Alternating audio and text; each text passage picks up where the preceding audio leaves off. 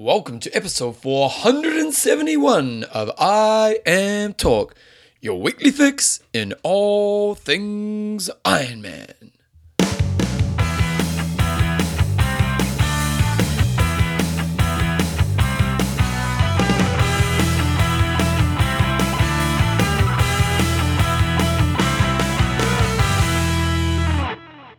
Three sports, two guys, one show.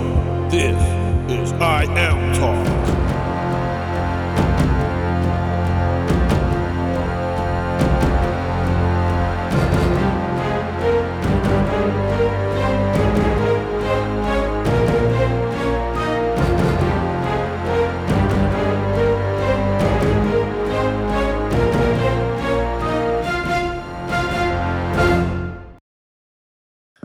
Right, team, welcome along to episode 471 of I Am Talk with Coach John Newsom and Bevan James Oz. How you going, mate? I'm good, and I'm still loving that music. He's loving it. And the band played last night, John, and I have to say I was a little bit average. I was a bit crap last night. It broke my heart. Because the thing is, when you're playing in a band and you're not as I'm not a great musician. I'm okay, but I'm still very much kind of beginner level, especially when it comes to playing in front of people. I've got to practice like crazy before I go. And yesterday, my sister turned up for my nieces, and they're good kids, but they were killing my practice time. And so I was a bit average. I was a little bit disappointed, John. So next week, I'm going to be sharp. Nice. Got to improve these things. I'm Talk is proudly brought to you by Athlinks.com. Social networking for endurance athletes. Extreme Endurance. Your lactic buffer. And our awesome team of patrons. That's right. And today we're going to name a few. Richard, the Golden One Lonsdale. Phil the Fillinator, but you've got the material provider. You came up with that. Right?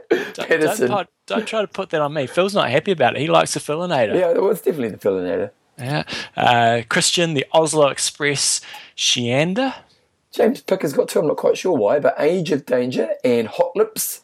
And Thierry Bessadi, DLS, which was Dirty Little Secret. Dirty Little Secret. Okay, guys, in this week's show, we've got some news. We've got a discussion of the week, and we've got two interviews today. John, who have we got? We have David Warden, who is a man who is involved in Iron Cowboys, trying to do 50 iron distance days in 50 states. So it's just a ridiculous, 50 Ironmans in 50 days in 50 states. It's a gigantic challenge he's got in front of him, and we're going to talk to him about that. He is Iron Cowboys coach and really just trying to help him get through that, and also an interview with Levi Maxwell, who was an Australian who was the second age grouper overall in Kona, and he was recently first age grouper overall in Ironman Cairns, and is looking at potentially turning pro. And I will say at this junction, if you've got some good female some top female age groupers that you think would sound really great on the show, send them through to us, because I'm very aware that we've had a number of really good male age groupers both recently and over the years, but we're kind of lacking a little bit in the females. So if you've got any good people, make sure you flick them through to us with their details, and I'll be happy to get more top female age groupers on, because they obviously bring a slightly different dynamic to the table. Okay, go on, John. So I'll insert music here.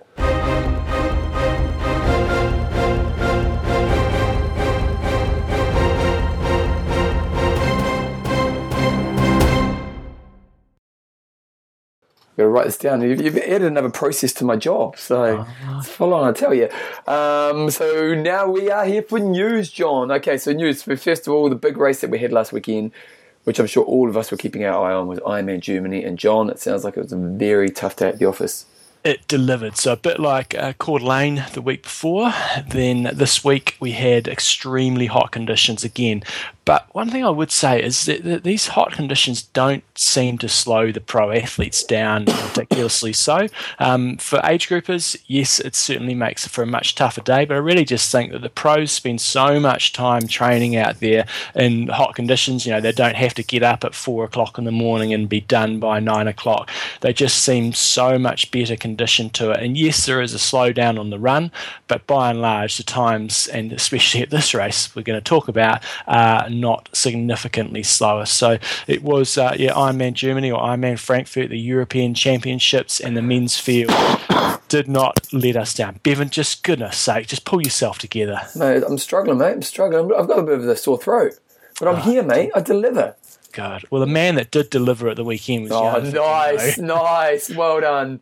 And I think there's got to be a few people, pros now, looking at this result, and it's got a little bit of the Brownlee effect going on, because you're looking at the dude now and you're going, how the hell do we beat Jan Frodeno? Because he is always going to come out at the front in the swim, if not at the very front, right at within that front pack, and often leaving some of the big names behind. He swam 46.02. In the past, you go, oh, Jan Frodeno, ITU guy, fantastic runner, he's going to be a great swimmer, but can he really handle it on the bike? He rode a 4:08 in Frankfurt, which is an incredible time. It is a fast course, but firstly, he put 3 minutes in Sebastian Kienle. Now, Sebastian Kienle perhaps didn't ride quite as well as he has in the past, but you're still putting 3 minutes into a guy who's an absolute beast on the bike, but then you're putting in 9 minutes into guys like Frederik van Leerd, Bastideren, 6 minutes into guys like Andy Boucheret, 10 minutes into Tyler Butterfield. I mean, those guys are the real deal, and he also did it solo. It's not like he was sitting on anybody's wheel. So 4:08 is a spectacular time. And to get the course record in a race like Germany, because, over the years, Germany's had the best field. All the top athletes, really, that we've seen in the sport in the last 15, 20 years have raced Germany. So to pull off the bike record there, that's really saying something, isn't it?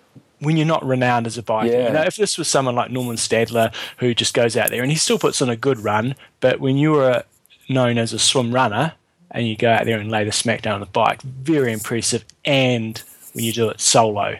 So, and then he still managed to do a 2:50.49 on the run for a total time of 7:49.48, despite it being, close on 40 degrees on the run course. And there was definitely some instances and some examples that I saw where in a aid station he was actually stopped and he was putting his head into a big bucket. So it's not, yes, he went 2:50, but you kind of wonder what sort of run he could do if it was fair conditions. I really think he could run 2:40 flat on that run on that day without too many dramas if it had been, say, 20 to 25 degrees. So, man, if Kona's a different beast, and we know that, and it's a different dynamic on the bike, and he won't be it's unlikely he'll be by himself where he can dictate terms, but you've got to think that he is going to be the red-hot favourite come October. So a couple of things. So Kienle did lose his water bottle early on in the bike, so that was something that may have played up for him a little bit on the bike, but last year, you've always had this theory, if you go hard in Germany, you screw your Kona. But last year, Kienle kind of proves you wrong. He's kind of the first guy who's actually ever done it. Do you think this performance does, like, Frodeno's such a phenomenal athlete, but do you think that could parlay? Well, all the other big guns are there. I think he's just going to be such a hot favourite. If he has if he races to his potential in Kona, you can't see anybody beating him, because he's just going to be so much head and shoulders above everybody on the run. Now, he didn't show it this day. Well, he did actually. I mean, he ran 2:50, and you go, well, that's not ridiculously fast. But all the other guys are running 2:56, 2:58, 2:54, 2:57. Andreas Raelert, it's great to see him on the way back. He ran 2:52 to do an 8:09 in sixth place. But, when you're 11 minutes in front of the guy who crushed everybody in Kona last year, that's pretty impressive, and it's not like it was just a one-on-one contest. You did have Frederik van Leerd and all those other names that I mentioned, so he beat a top quality field. So Sebastian Kienle, good on him, still had a great day, 8:01.39, but not as good as the previous year. Andy Boucheret was third in 8:03, Bastideren 8:05, so really close racing. Frederik van Leerd 8:07, and Andreas Raelert, as I said, in 8:09. So then there was quite a big drop off to Tyler Butterfield and Nico Lanos, but it's a top quality top 10 field. That's quality, isn't it? But you had an 11th place. I know we've talked a lot about the guys, but 11th place, you had Daniela Ryf, who had an equally crushing day. Same sort of deal, absolutely dominated the dojo on the bike and ran a 3:06, so her splits were 52-minute swim, 4:47 on the bike, and 3:06 on the run for an 8:51. So very impressive, but you would say that she has the potential to go a bit quicker on the run as well. But again, you've got to say that she is the raging hot favourite for Kona. But you still got Rinny and all the other girls there that will certainly try to duke it out with her. But if she races again to the potential that she's got, you've got to think that she's gonna take out Kona. Well, one thing she did do is she broke Chrissy's record at Germany, which is really saying something, because Chrissy was a freak, but Daniela seems to be kind of, maybe this year's Kona is going to be fascinating, isn't it? It's going to be great. But we also had another great performance there from Julia Geiger, who's from Germany. She went 52 on the swim, 4:55 on the bike, and 3:09 for a 9:01:58. And Caroline Steffen was a little way off the pace, back in third, and 9:11, so 20 minutes behind Daniela Ryf. So we saw some very close racing from the guys, sort of second through to sort of about seventh. The girls' field wasn't quite as strong as what it was last year, but still a pretty bloody impressive performance by Daniela Ryf. So just Robert Breline sent through an email saying that 13% of the field didn't even start the race, but had picked up their race numbers, and nearly 19% did drop out, so it was a massive dropout rate. So just a bloody hot day at the office, and it looks like it might be set to continue with a few more of the European races coming up. We've got Roche coming up, and I'm in Switzerland with that heat wave coming over. It makes life a lot more difficult. Now, I did watch a little bit of the race coverage. It was on Sunday night New Zealand time, so I saw a little bit of the bike ride, and I've got to say, Frodeno just looked like he was stomping it. It was impressive, and especially on the second lap of the bike when he was passing age groupers that looked like they were reasonable age groupers. Man, he was just going past them so quickly. They weren't big roly-poly sort of people at the very back of the field. They were guys that had aero kit on and stuff, and he was just flying past them.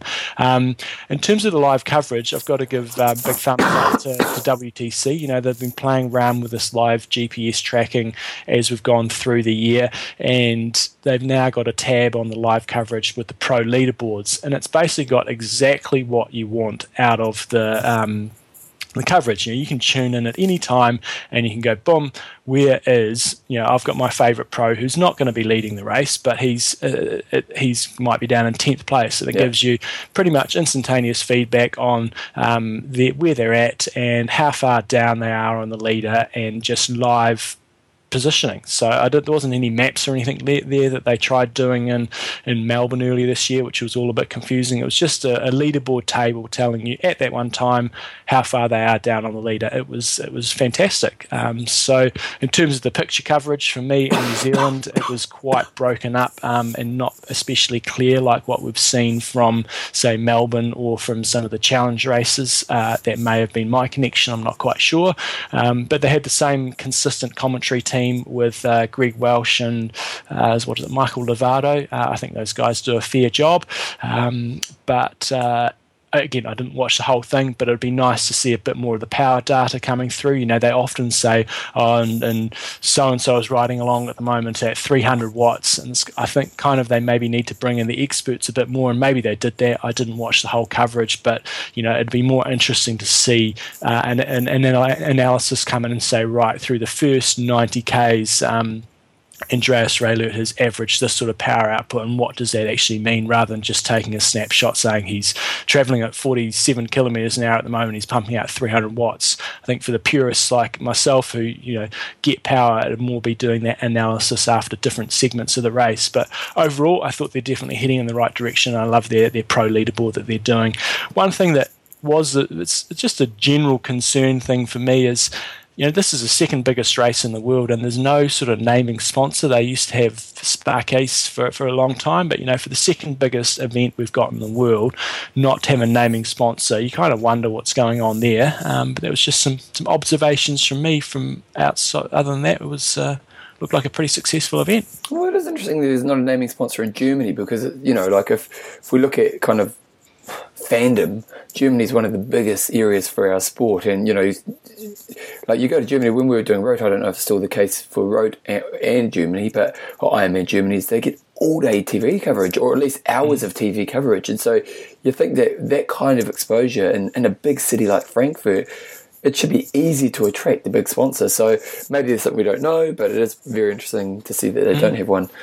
Jumbo, this weekend we've got another kind of iconic race coming up. It's definitely an awesome time of the season to be, if you're a lover of the sport, because we've got Ironman Challenge Rote. Oh, sorry, not Ironman. Oh, goodness. That'll end you up in a bloody court case. Exactly. We've got, what's the name of their sponsor? Datev, I think. I don't know if that's how you pronounce it. And Datev Challenge Rote, and should be an interesting day at the office. I would say, I think it was last year or the year before when they had their 30th anniversary, they pulled out all the guns in terms of trying to get a top quality field. And I would say that this year the field certainly is not as strong. You still got some great guys racing, but not quite the same caliber than what they had was either last year or the year before. So you have Timo Bracht, who is back to defend his title. Last year he won in 7:56, and I remember last year we had that great women's race. You had Mirinda Carfrey and Rachel Joyce and a few others in there. Mirinda Carfrey last year went 8:38, running down Rachel Joyce. We had Nils Fromhold in second and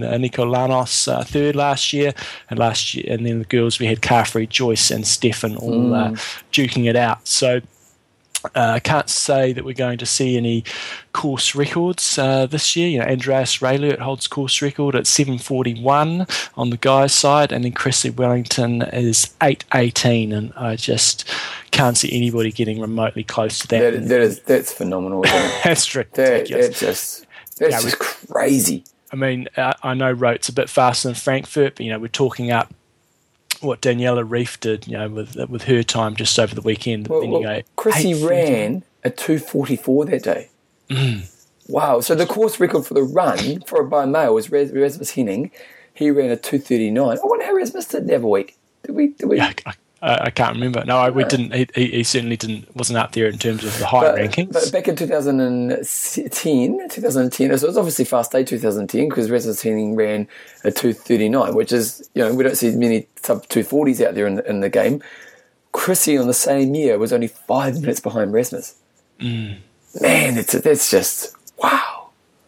Awesome. So, very impressive. This year, lining up on the guys' side of things, we have Timo Bracht, Nils Fromhold, Clement Alonso McKenna, and probably the one that's going to be of most interest will be Andrew Starkowitz to see what he can do on that bike course. We know what he did in Florida last year and just setting it alight. So you most likely see him, especially when it's not such a strong field in terms of practice forming and things like that, he will just go out there and rip that course to pieces and then see if he can hang on the run. Timo Bracht is, he's a fantastic runner, so we'll see what sort of damage he can do coming from behind. And that's the big part of the field. You've got those four there, and then the rest of the guys are much more your sort of second tier pro athletes. I mean, it's a big pro field. You've got you've probably got about 45 odd guys, but those are the main protagonists. And Thomas Helrig was back in the game.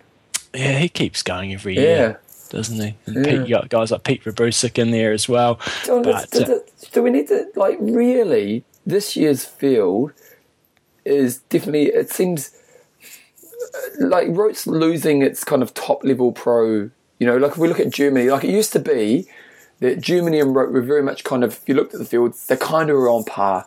Whereas it seems to be in the last few years that Rote, other than last year's females race, obviously, but this year in particular, if you look at the females race, it's definitely not that strong. Is Rote starting to lose that top level appeal to the pros?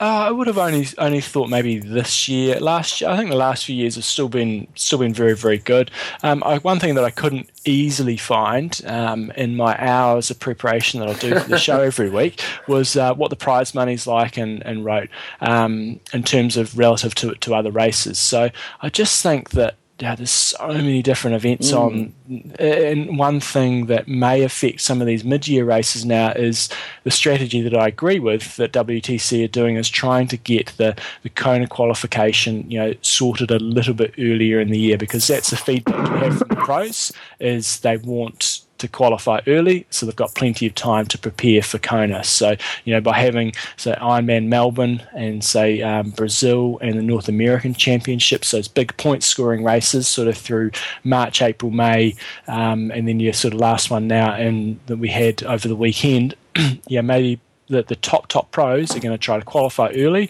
and then put all their eggs into the Kona basket. So I certainly don't think it's over for Roth, but they've just got to work a bit harder than some of the other races because they don't have that lure of Kona qualifying points. So yes, it's definitely a weaker field this year, but last year I remember talking about this race and it was a sensational field. So the girls' field was sensational last year. I don't know if the guys' field was so sensational because if you look at Germany right now, like you look at that top 10 from Germany last weekend.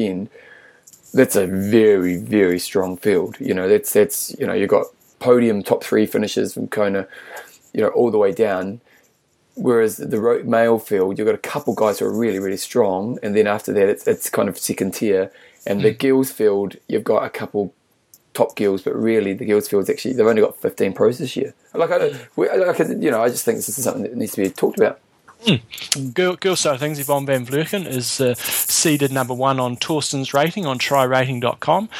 Expected to come in at 8:52.15. Gina Crawford second seed in 9 with the expected time in 9 hours 47, and Anya Berenek is in third in 9:03 expected time. Then, as Bevan said, it does drop off pretty quickly. One name of note who could or could not maybe do something is Laura Bennett. She's in there ranked number 8, and she's obviously Greg Bennett's wife and been a former Olympic distance star. So if she can pull it all together, who knows what she could do, but she's certainly got plenty of talent. So I think most likely it's going to be a battle between Gina Crawford and Yvonne van Vleuten. Gina will probably be out front. She'll probably be a little bit behind Laura Bennett early on, and then it's just a case of whether Yvonne van Vleuten can chew up that time that she's going to lose in the swim, on the bike and the run, and take Gina down. But it'd be I'm sure Gina has not won this race before, and it'd be pretty big for her if she could. She's had some great races. She's had plenty of sub 9 hour performances now, but to win one of these major races would be a big deal for her. So fingers crossed she can do the business. And they also have a Challenger Roth this weekend. They're hosting the Triathlon Business International Global Conference. So just trying to get together the leaders in our sport together in one place, just to try to talk about the landscape of where we're all heading, I guess, outside of the Ironman space. So good on the guys at Roth for organising that. Other races outside of Roth this weekend? It's a good question, Bevan. I didn't even have that in the show notes, and you pulled that up on me. You got the link there. Have I? Yeah. We've got maybe I should look Ultraman in France. We've got Triathlon Vitoria in Spain, and we've got the Coswold 226 in the United Kingdom, and also the Bastion in Kent in the United Kingdom as well. So there you go, John. What's that? The Poms have just got so many races in the UK. Crazy, isn't it? It's ridiculous. Okay, so John, some other pieces of news that we've had this week is that Ironman have now changed the start times for the Ironman World Championships. The men's race will be starting at 6:25 a.m. The girls will be these are the pros, at 6:30, and then the age group men will leave 5 minutes later than what they left last year at 6:55, and then the age group females will leave 5 minutes later than they left last year as well. So it's a 15-minute gap between the men and the females, and they're leaving at 7:10 a.m. as well. Yeah, so just some small changes there. I did have a look because I was wondering, there's only 5 minutes between the pro men and the pro men and the pro women, and I thought, God, you'd think some of those top pro girls would catch the tail end of the pro men's pack, and they do, but when I had a look at it, there was only 6 guys. There were 6 guys that swam in, but more or less an hour flat last year out of the pro athletes. So you would have they would be getting caught by the very fast girls. They swim, the fastest girls swim around about 54 to 55, so they would just catch the tail end of those guys if they were lucky. But I don't recall that having a big influence on the race. those tail end swimmers of the men's pro field are usually very strong on the bike, and they'll ride away from those girls pretty quickly. So I don't really see that having a big influence. And the fact now that you've got 25 minutes behind for the age group men as opposed to the pro woman, I think it makes it increasingly difficult for the age group men to catch the pro woman, and they're never going to, unlikely to have an influence on the winners of the race if they're that far behind. But where I think they may have had some influence in the past is when they come through and drag through some of those tail end female pro athletes, and they pull them up a little bit, which is not fair. So I think the losers out of this, it's a slightly better situation for them, but it's still a real challenge is when you have all the age group women starting behind the age group men, and they've got to ride through that field. So the fact that, and swim through the field. So the fact that they've got an extra 5 minutes there means that that's more likely to happen on the bike rather than on the swim. It's a lot easier to pass people on the bike, obviously, than the swim. So overall, the only question I have, Jumbo, is what happens to the cut-off time at the end? We know it's normally 12 p.m, but if you're someone who wants a female who's done 16:50, but you don't get your bloody medal because so do they delay the cut-off time by 10 minutes at the other side? You asked me the same question last year, and I still don't know the answer. You've had a year to do your research, so sort your crap out. I think it's such a small number of people, but but still, there are people where getting under that 17-hour mark is the goal, and 10 minutes is the difference between a successful day and not. And if you do a 16:50, you've still got under the technical time because it's 17 hours. So I'm just curious to see what shifts. Maybe can someone email us who was there at the end last year? Did they kind of acknowledge that, and did it kind of go that 5-10 minutes later after the fact? So last year it was only 5 minutes difference, but this year will be 10 power. Do they have a difference for females and males? And it gets a bit complicated, but you do feel a little bit ripped off for some of those females who that 10 minutes does make a difference. I think they should be ripping everybody off a lot more, in my personal opinion. I probably am not likely to go back to Kona anytime soon until they actually make it wave starts. I mean, we can see wave starts everywhere else, and it was just, until they do that at Kona, I'm unlikely to go back, and I don't see any, because it's just a ridiculous mess on the bike. It's no fun, but it's just impossible not to draft. And there's just you just saw the packs and packs of people that were pulling into all the aid stations, and it's I don't see any reason why they shouldn't. The only reason I can understand why they shouldn't do a mass start is because of the Big Bang, the TV coverage at the beginning, and I just think they should spread it all out. Yes, I know that creates some challenges in the water when you swim over the top of people, but if you get to Kona, you kind of you're used to that, and you just need to suck it up. And yes, it's going to mean that there's less time in the day to be finished by midnight, but I don't see any reason why the 17-hour mark. If you're going to Kona, then you need to be able to finish in 16 and a half. At Frankfurt in the weekend, I think it's a 15.5-hour cut-off. They don't go till midnight, or I know that I think it's 15.5 hours. So I think for the small cost, there's that handful of people that are going to be in that 16.5 to 17-hour bracket. You're dead to John. Oh, you're dead to me. Yeah. But I think in terms of looking after the masses, I think by spreading the start out over, say, a 30-minute period or whatever, I think would have such a positive impact on the rest of the race that it would be worth the cost of cutting the allocated finish time by 30 to 45 minutes. Well, Jumbo, you'll be happy because in the Ironman 70.3 World Championships in Austria, they are doing the split start or the wave starts. And that's great. The one thing that really confuses me here, and I'm sure they must have a good reason for it, is the race is not starting until 10:45 in the morning. Yeah, so is it just it's a bit of spectator experience? Because it's the middle of the day, so if it's a hot day, it makes it pretty tough.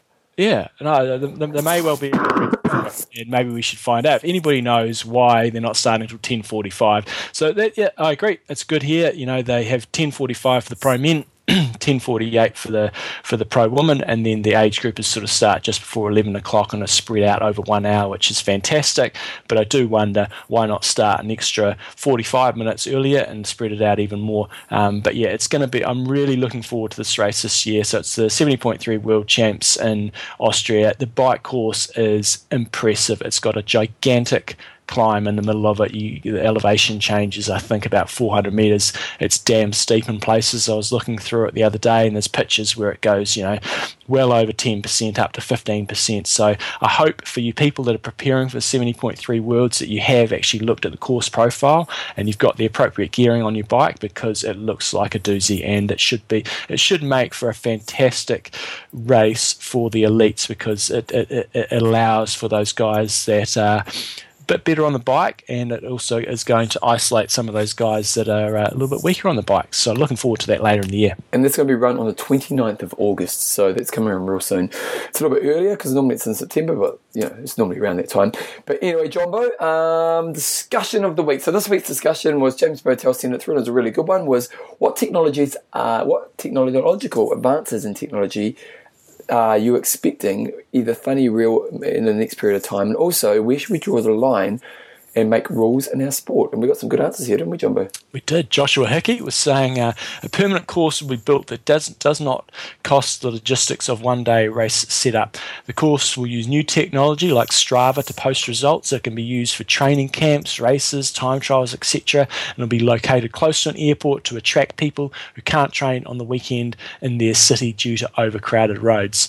Interesting you say this, Joshua. I can't realistically see that a Ironman course will be set up, but there are places around the world now, especially there's one in China, where they basically built a purpose-built triathlon facility where you can swim. They had a closed road bike course and obviously a run course as well. So I think you're right, that will start to happen. We'll see more swimming venues connected into bike venues. So I do see that coming. Mark Dixon's got virtual training so that no one can lie in bed on Sunday morning. Or you can still lie in bed on a Sunday morning and get the benefits of long winter rides. Tony West, aid drones. So rather than aid stations on the bike leg, when we need something, we press a button on the bike and a drone drops a bottle or gel down to us. Nice. That's very cool.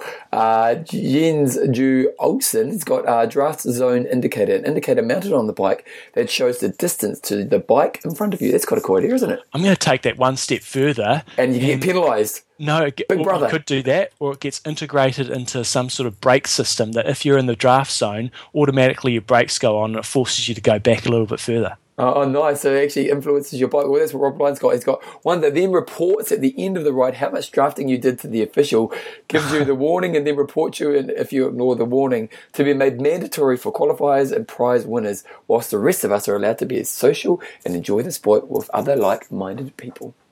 Darren Jones has got a good one. Live GPS tracking for all athletes, including virtual pacing for the increasing number of races with rolling starts. So I think that's a great idea, because it's going to be so challenging. Well, it is so challenging to know where you are at the race, even when it's a normal mass start. But with these rolling starts, you just don't know where you are. So I definitely think that one will come. I have to say, that is a really cool idea. Like, imagine if you're like on your Garmin or on your GPS watch, you're currently 15th in your age group and it's 2 minutes ahead to the next guy. That'd be really cool information, because that'd be such a motivator, wouldn't it? And it's very realistic. I mean, I don't think that'd be very hard to do at all. Okay, Matt Downing's got heads-up display on TT Henley visor, guaranteed to be coming soon. I like the one from Zoe Young as well. She says sensors in your clothing that tell you your hydration status.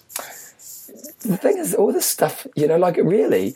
Yeah. We live in fascinating times. Okay, Daniel New's got a place counter, which tells you your overall standing. We kind of already had that one. Cool one though, David Doughty. The next step is automatic transmission, where you enter some parameters and your Di2 works with your power meter, cadence sensor, etc. to put you in the optimal gear, all controlled by your iPhone. So essentially, you just get on your bike and you just pedal, and your bike will put you into the perfect gear for you to be getting your optimal performance. I like it. James Botel's got a similar one here. He's got a device that tells you how to swim the course correctly. So basically, you just kind of listen to your device. It tells you if you're going straight. Although he's saying that already exists. So it definitely does, yeah. A bike that changes gears for optimization and power output. A run calculator that calculates pace needed to achieve set pacing at the finish. So yeah, that's pretty cool. I think most people covered the sort of things that I was thinking about. I'm really thinking better coverage is certainly around the corner. I certainly think that there's one area that I'm quite excited about seeing is a bit more of the GoPro type coverage from within the race. Especially in cycling, I think that'll be on its way. I saw some footage from, I think it was the Tour de Suisse or somewhere, where one athlete had a GoPro camera coming into the sprint. It was sensational, just seeing the movement within the pack. It was so different, such a different camera angle to what we see on TV. So definitely think, that sort of stuff, because cameras are getting so much smaller in the years to come, that'd be kind of cool to see some footage inside that big pace line in Kona. Would be kind of cool. I think also a bit more cooling devices when you're on, in terms of the materials and what have you for the hot races. And then as some people have sort of said, on course feedback in terms of what you were saying, Bevan, about look at your watch and where you're at, or if you run past different points on the course, you can look up and there'll be a big screen telling you your exact position, how far away the next person in your age group is in front of you. But the other part of this question that we had last week was, where do we draw the line with this technology? And one thing that does concern me is we're just pricing a lot of people out of the competitive edge of the sport. You can buy so much now that is going to give you a big advantage over people that cannot afford it. The difference between a top-of-the-range bike and an entry-level bike is pretty significant, and I would rather see that sort of maybe a step backwards, just trying to make it a little bit more standardized in terms of not being able to buy such a big gain, and that concerns me a little bit. And I know there's a big shift for the iPods and listening to different things and Google Glasses and all that sort of stuff, and that also concerns me a little bit in terms of just sometimes making things a little bit too easy, or making people not aware of what's going on around them as they're going through the race. I think some really fascinating things, because the tools, like you talk about the clothes. Well, imagine if your clothes could actually read your temperature and tell you what's happening right now. It would be really interesting when to see, because at the moment, when you think about how we race, it's very much, I'm trying to make wise decisions based on just kind of feedback from within myself. You might use your heart rate monitor, and you might use your GPS, for Empower on the bike. But really, if you were to get a lot more feedback around what's actually happening in your body as you're racing, and then imagine if that device told you what would be the wisest decision to make right now. And that's a really interesting kind of thing to think about, isn't it? Because it might say you need this much hydration right now to be at your maximum effort. And it kind of changes the sport in that way, because there's a level of guessing game to what we do. And, as we get more kind of tools that give us good information, we can make better decisions around that. But imagine if it even gets to the point where the tool is just telling you, here's what you need to do right now. And is that a bad thing for the sport or not? Yeah, it takes away a lot of the fun and the challenge. So many of us, it takes years to get that Ironman to actually work properly, and that's one of the big challenges. Whereas if it's a case of just going out there and being a bit more of a robot, yes, it may take away some of the appeal from racing. So, yeah. Interesting times ahead. Yeah, I think, I wrote a piece about this for the press this week, actually. So the whole idea of, So you didn't write the article about hey, it's coming, okay? Just calm down, Charlie Brown. Maybe how to be a whinger, John Hewson. But I was writing about this idea of Google Glass. So Google Glass, it wasn't a success, and it was very much kind of a Gen 1 kind of product. So, excuse me, it might be some time before we see a wearable device that will actually be functioning where all of us see this in everyday life. But, I was talking about how, if you think about, often we'll have an argument with our partner, and when we have this argument, it'll be, well, you said, he said, she said kind of thing, where we're both disagreeing on what each other said. Well, with Google Glass, you could just rewind the conversation and see actually what the person said. And, the application of these tools that we're getting into our life, it's really hard to see where that is going to go. But that's the thing, is you might be able to be, it just totally changes the game. And I just kind of, where is that line? And I'm always of the opinion that we should be able to use technology to make better performance for humans. And so it is that fine line of, like last week I was talking about how, with the marathon, I'd love to see there to be an official marathon where you got the top guys and we go, you know what, all in with technology. And sure, it might not get the official marathon world record if you do it, but it'd be really fascinating to see how that would improve human performance. And it's that line of, well, do we stick with the old, or we just keep innovating and accept that these tools are now a part of being an athlete? Yep, I'm hearing you. Fascinating times ahead, John. But we've got a discussion this week. We have got a discussion this week, and this came up a couple of weeks ago that you started mentioning this one, but it was an email in from Evan Collier. His topic of the week was, after competing at Ironman Texas this past week, I was astounded to see such awesome moral fibre within the race. After witnessing racers sharing bike supplies, tubes, CO2s and multi-tools, and then on the run having people sharing food and stretching out other cramping races, it got me thinking, what stands out as the best moral fibre you've witnessed during your race? So that's really the question this week. What are some of the coolest acts you've seen showing your moral fibre, just acts of generosity during races that you've seen when you've been out there racing, whether it be Ironman, sprint distance, whatever it might be? I'm not sure if it was Evan or someone else had an example of someone just giving up their wheel during a race and just how thankful the person was for that. So some of the cool acts you've seen out there racing this week. Yeah, that's something that needs to be brought up in sport, because it's actually something that happens a lot but probably doesn't get seen and shown a lot within the sport. So very cool stuff. Okay, Jumbo, we've got an interview up, and on the list of sponsor. Athlinks.com. Here we go.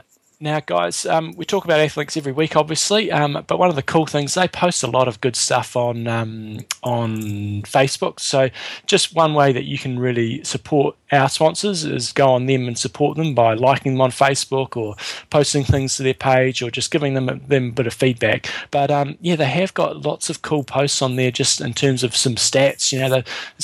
The Peachtree Road Race is one of their 4th of July events, and they have like 57,000 finishes, and they're just constantly posting cool little clips, cool little quotes, and it's just one way. And they also got on there as well that we didn't discuss last week, and good old Dave Fish sent me through this. They had Gunhard Swanson at age 70 was the oldest female to compete the Western States Endurance Run, which is a ridiculously hard ultra distance run in America, and she did it with 6 seconds to spare at the age of 60 in what was very, very hot conditions as well. So they've just got lots of cool, impressive things, recipe, different ideas, and links off to some really cool events. So check it out. Their Facebook feed is very good. Like, it's, if you like sport, they seem to find there's really obscure, good information. It's not kind of just spammy crap. It's actually really good information. That Peachtree one you're talking about, John, if you click on the link, it's gold. So the guy's coming in to win the Peachtree, and he starts celebrating, and he gets beaten on the line. The guy sprints past him. Nice. So it's very good. So, yeah, you make sure you like them, guys, because they are really good at getting good content out there. And it's just good, for us athletes, stuff we like to see. It's really good stuff, and it's not just that kind of crappy stuff. It's actually got some really good info. So they've got a picture here of a university somewhere, and I'm not sure if this is a piss take or not, but they've got a set of stairs at a university, and it's got 3 lanes sort of painted on it. On the left you have the walking lane, in the middle you have the running lane, and then on the right hand part of the stairwell you've got the texting lane. Really? Oh, nice. I like that. So check it out, guys, athlinks.com. It's the best place to keep all your results in one place, and at the same time get on their Facebook page and give them a like and just show their support, because they have been supporting our show for many, many years now.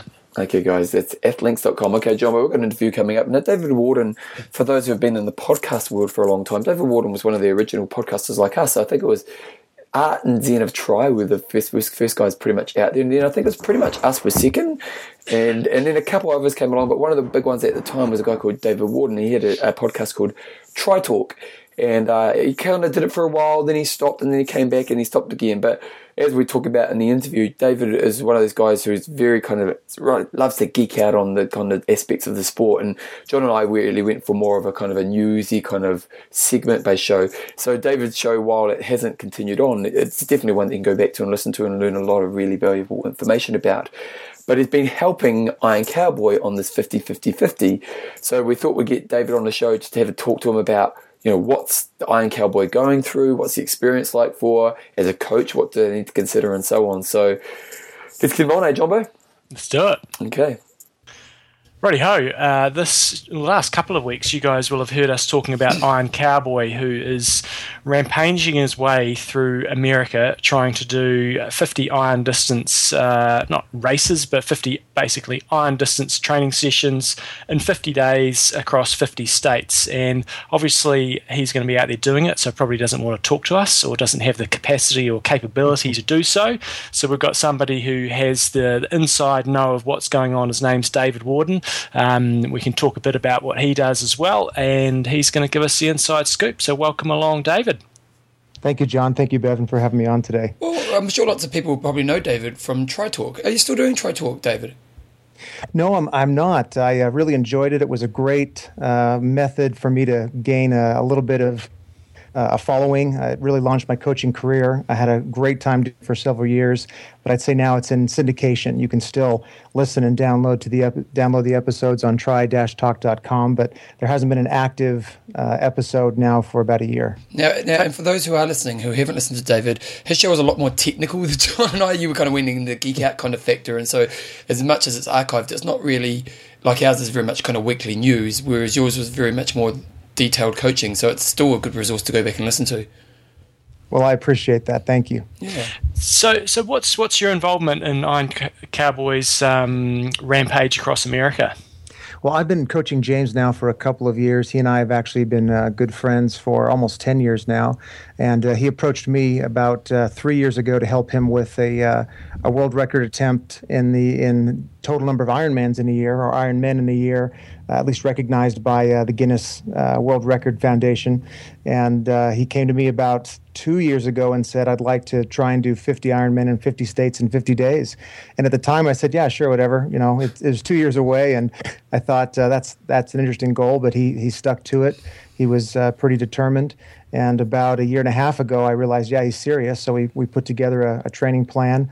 So my involvement has been on as his coach to get him physically ready for the attempt.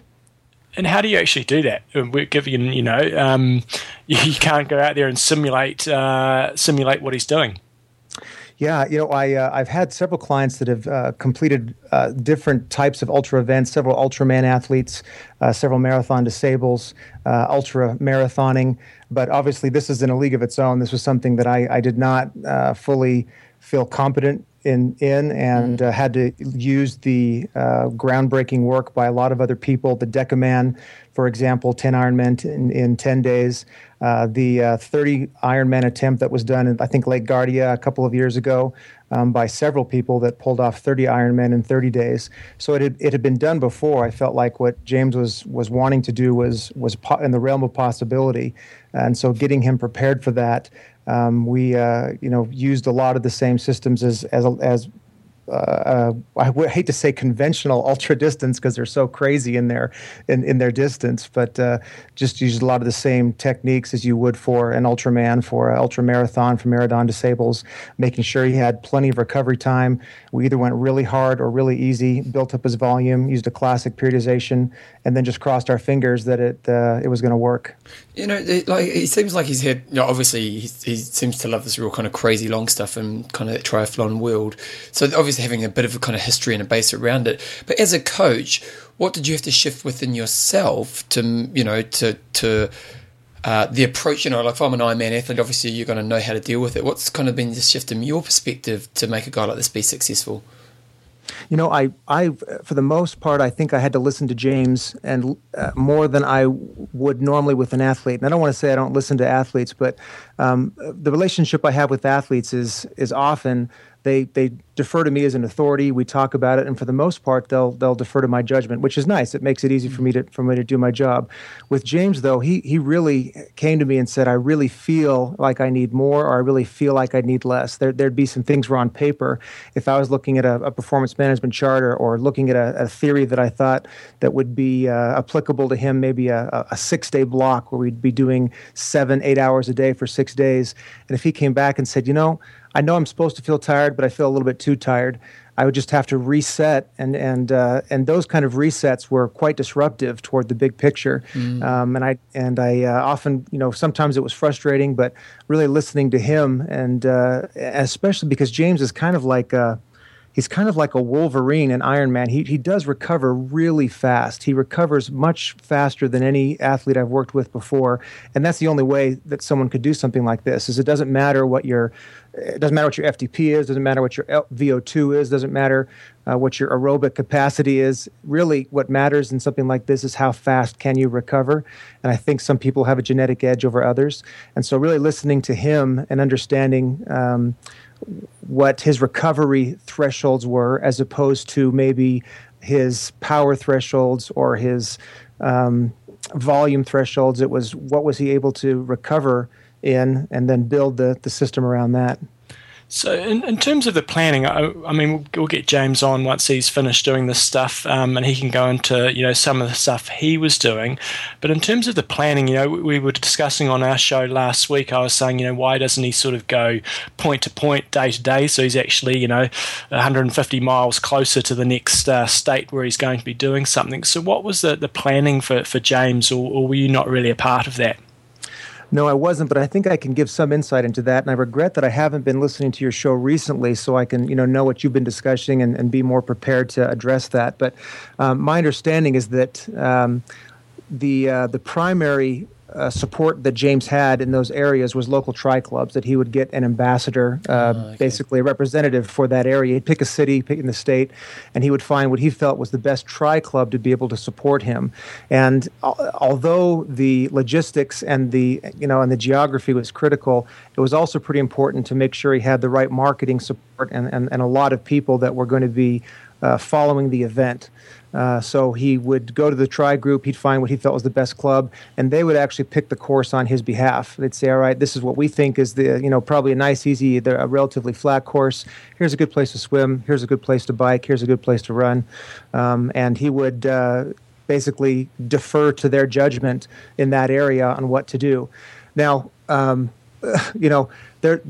received a lot of emails, a lot of calls from friends, seen a lot of commentary that the logistics of it could have been a lot better, and he could have set himself up to get a lot more sleep and a lot more rest in between states. And I think a lot of that comment and criticism is accurate. It got much easier once he got past the big, wide western states.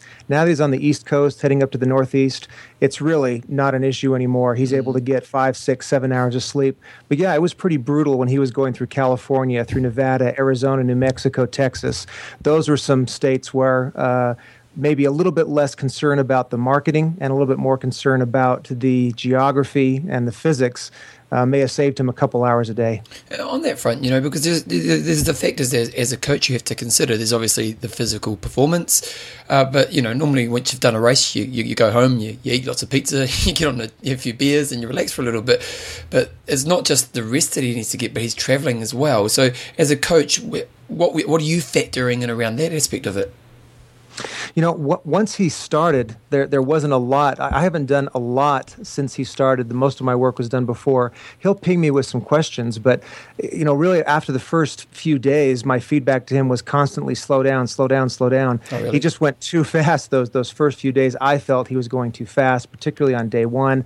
By day 4 or 5, fatigue just kicked in. And, fatigue makes great pacers out of all of us, right? Mm. So, mostly my role actually since then has gone much less in the physiology area and much more into the psychology and frankly into the spokesman, which I wasn't prepared to do. So I've spent a lot of time just giving him a lot of feedback on, yeah, you can do this. He's had some really tough days. He's physically suffering. He's mentally suffering. He's got a lot of medical questions that I can't answer, and I've had to defer him to some medical experts. So for the most part, my role has just been to get him fit enough to get there and then just be a cheerleader from that point on. So in terms of the objective of what he's trying to achieve, because that's part of the reason why we wanted to get you on while it was still topical, because he's clearly got a cause that he's doing this for. It's a massive personal achievement that he's going to go through if he can make it. But in terms of what he's trying to create awareness around, what is that? His primary goal is, well, I'll put it this way. So the best result that he can get out of this is to raise money for the Jamie Oliver Foundation, and that's a foundation that works for helping children be educated, families be educated about good food choices, fighting child obesity. So that's the primary goal he's got, is to raise awareness for that foundation, and I think he'd be most pleased if he was able to raise a lot of money for them, and they were able to come out and say, we are so grateful for James and all he's done. And so that's I'd say that's the message we want to make sure gets out there.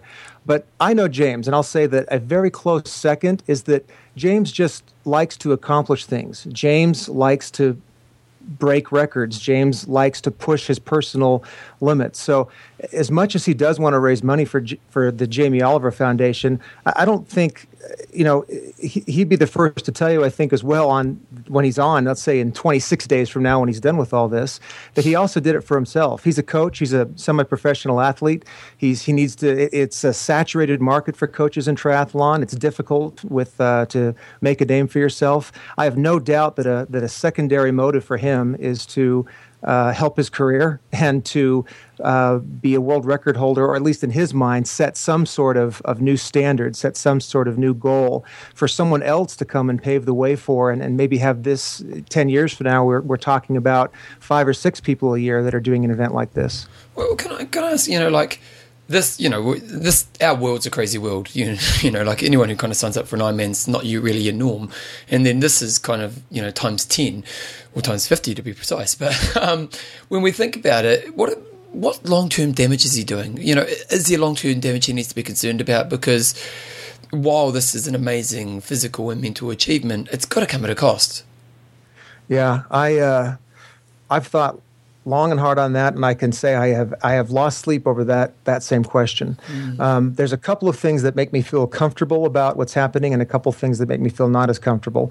One is that he has had regular blood work. He's had a couple of complete metabolic profiles done, or 3 complete metabolic profiles done in the last 25 days. About every 8 days, he's had blood work taken, and each time that's been done, he's been cleared. There have been clearly things outside the normal, and there's been elements that have been high and low within that, but he's had multiple different medical experts take a look at that, and in some cases he can't schedule it. He literally walks into an emergency room or into an urgent care clinic and says, "Hey, I need a CMP." They take the blood, he takes off, they call him later, fax it to him, email it to him, right?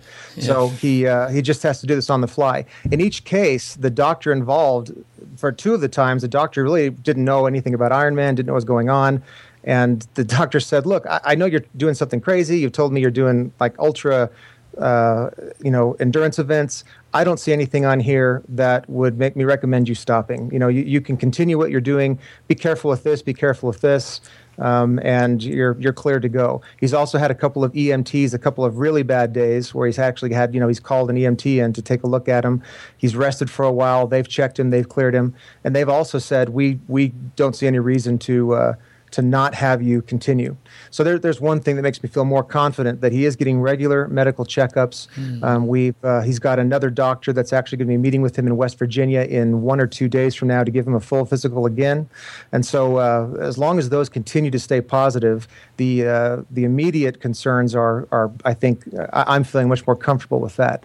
The second thing is that his overall times, although they do kind of go up and down, he does appear to be getting, in a way, almost stronger from this every day. For example, today was one of his best events ever. Obviously, a lot of that has to do with the temperature of the day and the wind and some other elements. But in general, today was one of his best days yet on day 25. And we're talking as we speak. He's finished day 25 and is currently doing day 26 as I talk to you two. Mm-hmm. He was one of his best times at 14 hours and 15 minutes. That's elapsed time. That's from the time he hit the clock on the swim until he finished.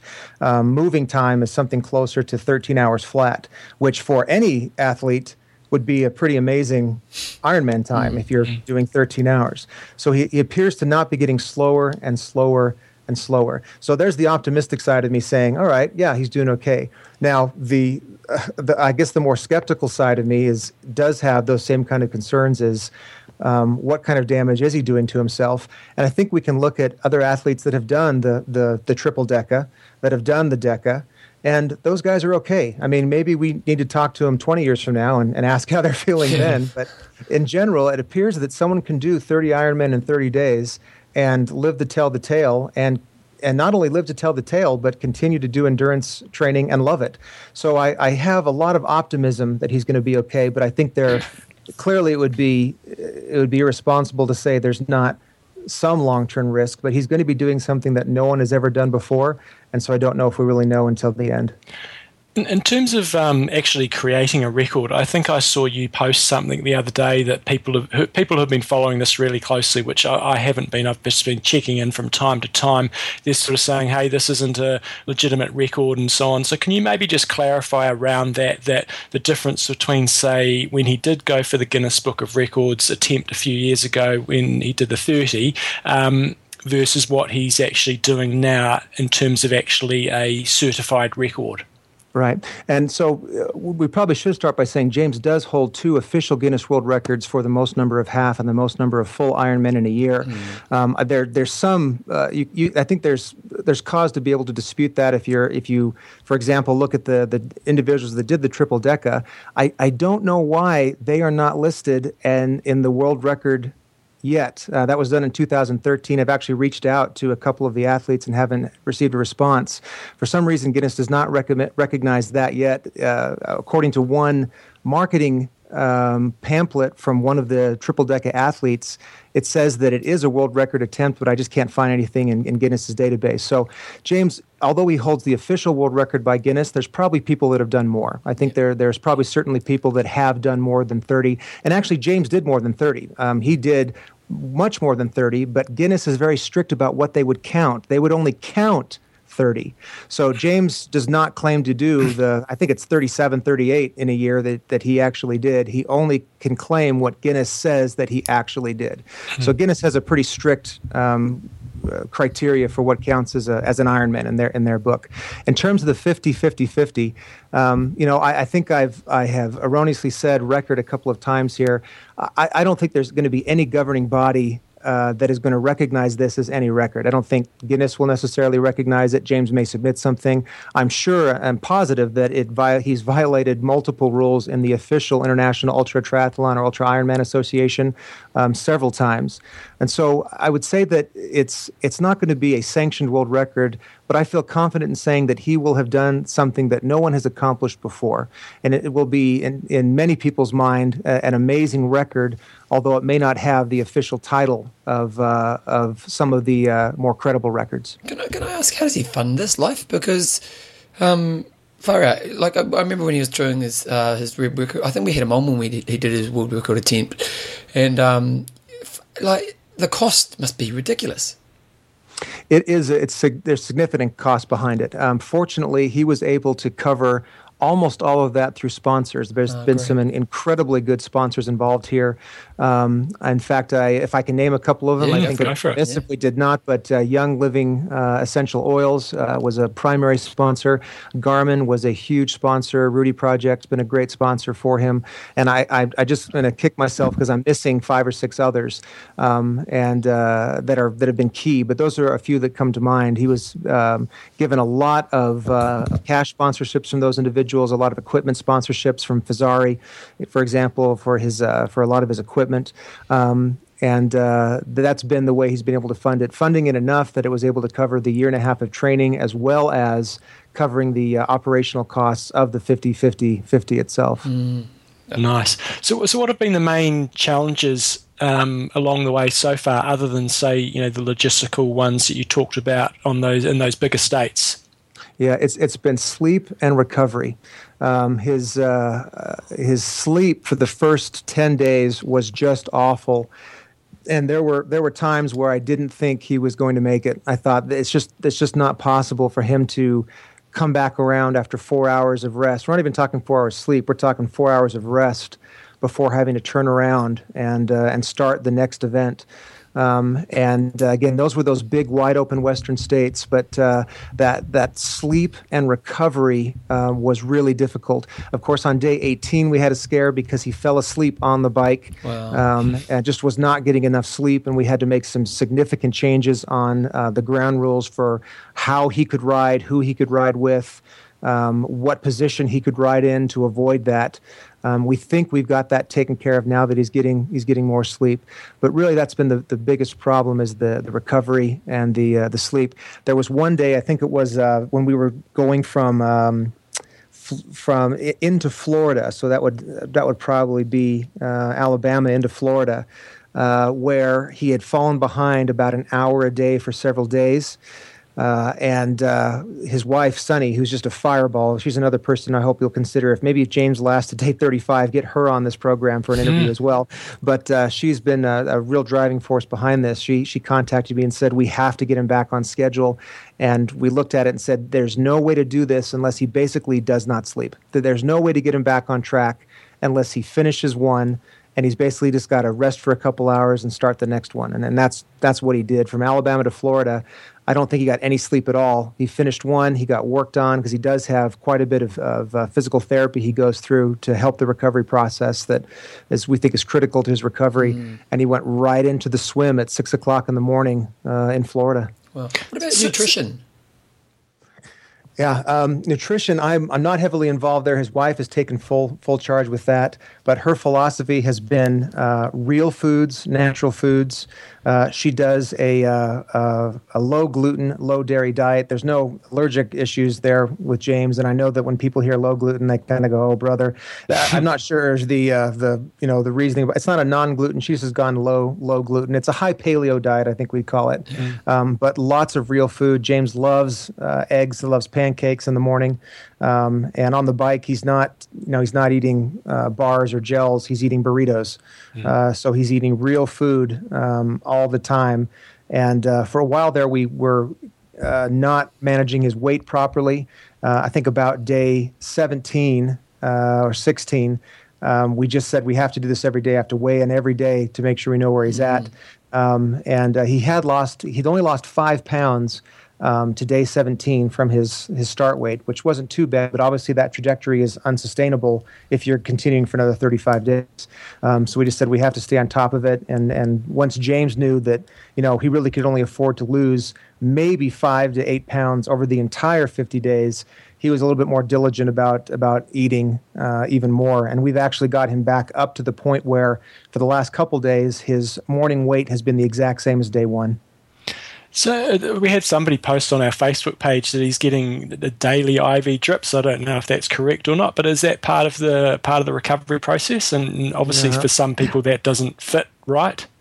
Yeah, and those are legitimate concerns. That was never part of the plan, and they're definitely not daily. I would say that I can't give you a count of how often it's happened. My understanding is that that's happened probably at least 6 times. And I am not receiving updates on every time he's getting an IV, but he has received an IV several times, at least 6 that I can think of, sometimes twice, sometimes 2 bags in a day. And that's been part of what's gotten him back up to his race weight. And that's exactly why I would say that I can't argue with people who say this is not a sanctioned record attempt. And I'd say I totally understand, but it really depends on, it's interesting that when you look at the Ultraman or the, let's say we look at Ultraman. I mean, at Ultraman, you're allowed to have a crew and you're allowed to have someone that kayaks with you on the boat. Now, if you're doing it, from an Ironman perspective, that's cheating, right? There's no way that we would allow anything like that to happen in Ironman. But we make an exception. We recognize that, hey, this is a different event. We're going to change the rules for an Ultraman because it's a little bit different. And so we're going to allow some assistance. We're going to allow a crew. We're going to allow someone to be along beside them and pace them on, be with them in the swim.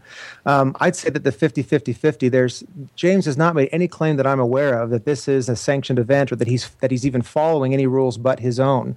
So I think the critics have legitimate concerns. It's not a sanctioned record in any way, but he's breaking new ground. And I think that it's very likely that 10 years from now, people will be doing a 50-50-50, and there will be rules in the 50-50-50, and those rules may include a certain number of IVs in a day, just like we bend the rules for other ultra events compared to an Ironman. We might have different rules and standards for the 50-50-50. So James is really pioneering a new event. And I don't think he's made any claim that he is doing sanctioned or following the same rules as previously established events. What about mind game?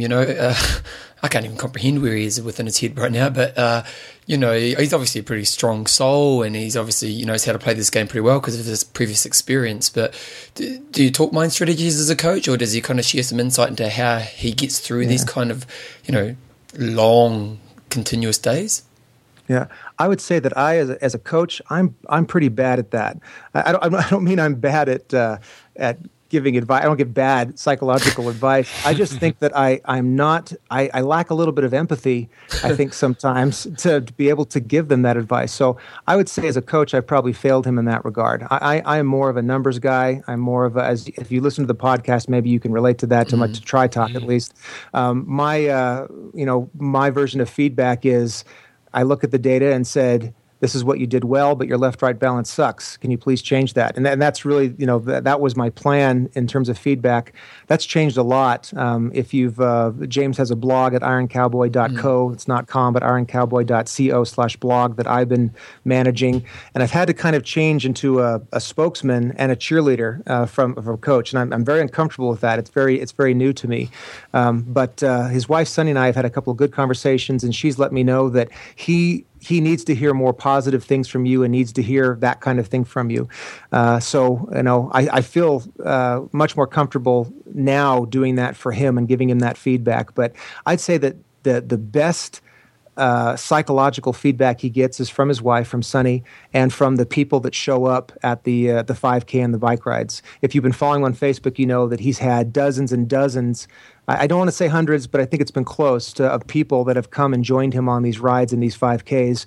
And that, if you can imagine, you're coming in after a long bike ride and you go to start a 5K and there's 45 people cheering you there to start the race. Yeah. That helps a little bit, right? That helps you get off the bike and start the marathon. I hope he's keeping draft legal distance. Yeah. I not being there, but I cannot verify that. So anything else that you want to get out there, David, in terms of what he's doing, what he's trying to achieve? Obviously, we can refer people to his website and obviously to try to generate money for the Jamie Oliver Trust. But anything else that either you or he really wants to get out there? I would say that the one message that I would like people to consider is that from a personal level, James has made me believe that people are capable of doing more than I thought they could do.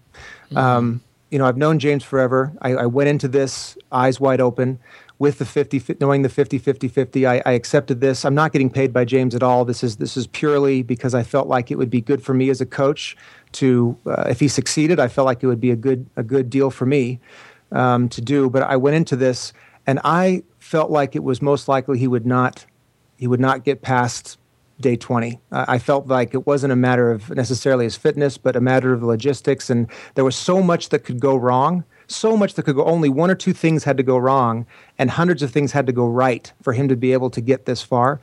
So I was pretty skeptical that he would be able to complete it. But on day 25, I'm just amazed by what he has done and what he has pushed through. He has suffered a lot. We've had conversations where he's been very close to finishing, where he's been very close to quitting, and has not quit and has pushed through. And it's hard to find an example of a voluntary act of an endurance event as big as this. I'm sure there are many people who have suffered more clearly, who have had to go further and longer. But as far in terms of a voluntary act going, if he manages to go to 50 days, I didn't think it was possible. And I'm his coach, 30 days ago. And now I'm a believer that people in general, not just James, but people are capable of doing much more than we think they can do. Mankind is able to do more than we think they can do. I know that this kind of goal is always vulnerable right until the moment you cross the finish line. But in your mind, is there a moment where you think if he can get to this point, unless something kind of really crazy happens, I think he's there? Yeah, I would say at day 20, I became extremely optimistic. If you look at his map and where he has to go, he's still got to go through some of those northern Midwestern states. So he's still got some big territory to go through. But when you talk about the Northeast and his recovery time, he's going to be able to fly through a lot of that area. And again, as I look at his data, his watts is getting higher. His times are in general getting faster. His mood when I talk to him is getting better and more optimistic and positive. The crowds are getting bigger. So day 25 is hump day. He's over the hump, but it sure feels downhill. And again, maybe I'm overly optimistic again, but about day 20, I became a real believer. And on day 25, I'm very optimistic. And I'd say that I've gone from he is most likely to fail to he is most likely to succeed. Nice. Just one last question. What about the down of finishing it? Because far out, this is going to be such a high. To get to the finish of it's going to be such a sense of achievement, and I'm sure after there'll be a moment where the celebration and lots of kind of attention gets put on you and all that kind of stuff. How do you deal with that? I think you better ask James. In another 26 days. I don't know. I imagine that my guess is that James right now is thinking I'm never doing anything like this again, and I'm going to sit on a couch for the next 2 years as soon as I'm done. But knowing James, he's got something else up his sleeve. That you're right. If he doesn't have any long-term physical, mental damage either, my guess is that he's actually got something for 2 or 3 years and from now that is similar to this, and will try and do something else amazing. No, it's pretty amazing. So in terms of you, David, if people want to follow you a bit more, you haven't got the podcast anymore, but in terms of people getting in touch with you or any coaching services and stuff that you offer, what's the deal? The best way to get a hold of me is at this point, I have a pretty proprietary coaching system. I've just got a waiting list, and the podcast has given me enough of a client base that I don't need to actively market it at this point. But if anyone wants to contact me, I'm always open to helping people with questions, comments, referrals. I have a lot of other coaches that I work with that I'm happy to refer people to that I believe in as well. But you can reach me at david@dwcoaching.com. The only real website is try-talk.com. You can learn a little bit more about me there, and you can listen to hundreds of hours of old podcasts going back to 2006. But david@dwcoaching.com is the best way to get a hold of me. Nice. We appreciate your time. It's given us some great insight into what's going on out there. I appreciate your time as well, because I imagine for you, this has taken up your life right now in ways that you probably hadn't planned for. So I'm sure while it's really rewarding and it's kind of exciting, I imagine the rest of your life may be struggling a little bit right now. Yeah, I envisioned it as more like a rocket launch, that once we launched the rocket and turned it over from Cape Canaveral to Houston, that I'd be done. But no. Turns out you're Houston. Yeah, exactly. And so there's been a lot more than I thought, but it's been really enjoyable, and I'm glad I've been a part of it even longer than I thought. Great stuff. Brilliant. That's awesome. Thanks so much for your time, David. Nice to meet you too. Thank you. Okay, Jumbo, we are back. So your thoughts? Yep, it's fantastic stuff. If you want to check out the progress of how he's getting on, go to ironcowboy.co. And I love the charity that he's trying to support through the Jamie Oliver Foundation. I just think out of all the different things we can do in terms of trying to support different things and all the problems we've got all around the world, if we can try to tackle this obesity problem, I just think it's going to solve so many of the Western world's problems that we're facing now. So give him a bit of love there, and he's still going. We did that interview last week, and he's still ticked off a few more events as he's going through. But it's just going to be I can't even comprehend doing it. It's a huge challenge, so good luck to him finishing off this last sort of 20 plus days, and we'll definitely get the Iron Cowboy on when he is done. Well, so if you go to his website right now, ironcowboy.co, it seems to be the updates are a little bit behind. They've got the latest tracking, and it only really goes from the second. But if you go to the Facebook page, it shows photos from 7 hours ago, so depending on when you're listening to this, but this is what's the date today, Jumbo? We're on the 7th of July. 7th of July in New Zealand time. So, and he was starting day 31. They've got pictures from when he's starting to swim. So he's still at it. He's still ticking along. He did his fastest day a couple of days ago. So, it seems likely he's going to get there now, which is, man, it just blows my mind away. And as John was saying, if you want to support him, like, man, the energy and effort this guy's putting into kind of, obviously there's some, lots of personal reasons he's doing this, and probably good for his brand and all the rest of it, but the cause is great. And so if you want to support him along the way and help him donate lots of money for the Jamie Oliver Food Foundation, go to his website and donate some money there. Jumbo, we've got another interview up. Or do you want to sponsor? We'll do sponsor, right? Let's do sponsor. We'll do sponsor. Extreme Endurance. So a bit of a theme today because we talked about Athlinks' Facebook page, and equally Extreme Endurance have got a nice active Facebook page as well. A lot of their stuff is a bit dominated by the old CrossFit stuff, but there's always some good try stuff on there with things like Timo Brandt, and they've got Jordan McNamara, who often has some good tips up there. He's a professional runner from the States, and guys like Matt Russell as well, and really just talking through what products they use, when they use them, how they use them, and so on. So check it out. And the other thing that I was going to point out around that, not just their Facebook page, but also making sure you're on the X Endurance mailing list as well, so via their website. Just make sure you join that. Last week I got an email and they had some one day only sort of 20% off deal, so we all love a good deal. And love a deal, so get onto xendurance.com, get on their mailing list, make sure that you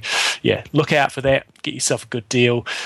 Make sure you do look out as well. Last couple of weeks we've talked about their new product, Fuel 5, just a great way of getting your different types of energy, sort of for your short, medium, long-term energy. So check that out, Fuel 5, and along with good old regular X Endurance. If Kiwis and Aussies, if you're starting to suffer with potential sicknesses, a ridiculous amount of sickness going around at the moment. Everybody seems to be getting sick. One way you can help try to avoid that is to take Immune Boost, and it's just a fantastic spread of multivitamins, and I know it works really well for me whenever I'm sort of feeling a bit run down. It's the thing that I make sure becomes my sort of daily go-to. So check it all out, xendurance.com. John, what's the biggest deal you've ever got in your life? Biggest deal, because I get a lot of free stuff. Yeah, but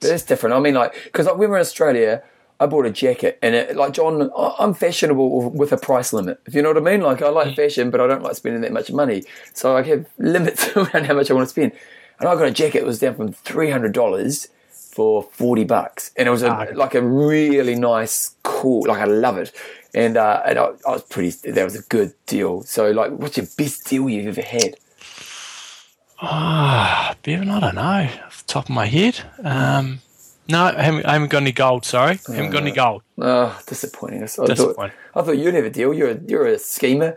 As I said, I get most of my deals equals zero. But you never got the car, you know? No. You never got the car. And the thing that annoys me is when we bought our most recent car, we got a Subaru last year, or Subaru, I went in there with all these great ambitions of I'm going to hustle these guys down. I'm going to knock this price down. They are going to lose money on you.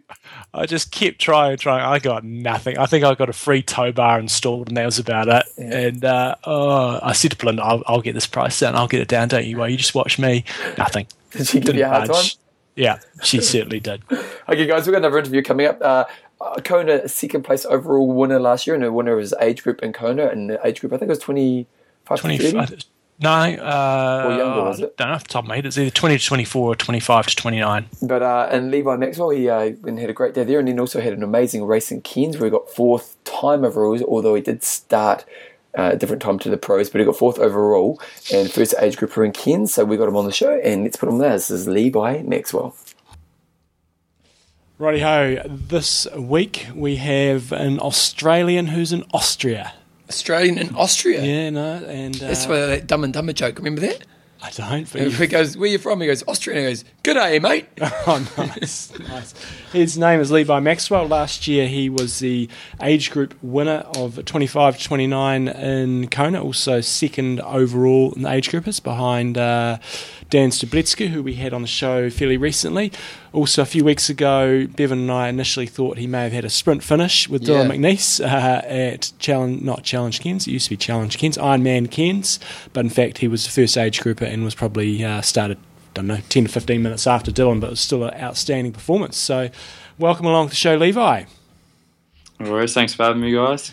Now, I saw your name sort of popping up last year when I was training for Kona, and I think a couple of people emailed us in saying, "Oh, I'll get him on the show," and I was like, "Oh, yeah, but he's just an ex-pro athlete." Because are you aware there used to be a Levi Maxwell who was a very good junior and elite athlete from Australia?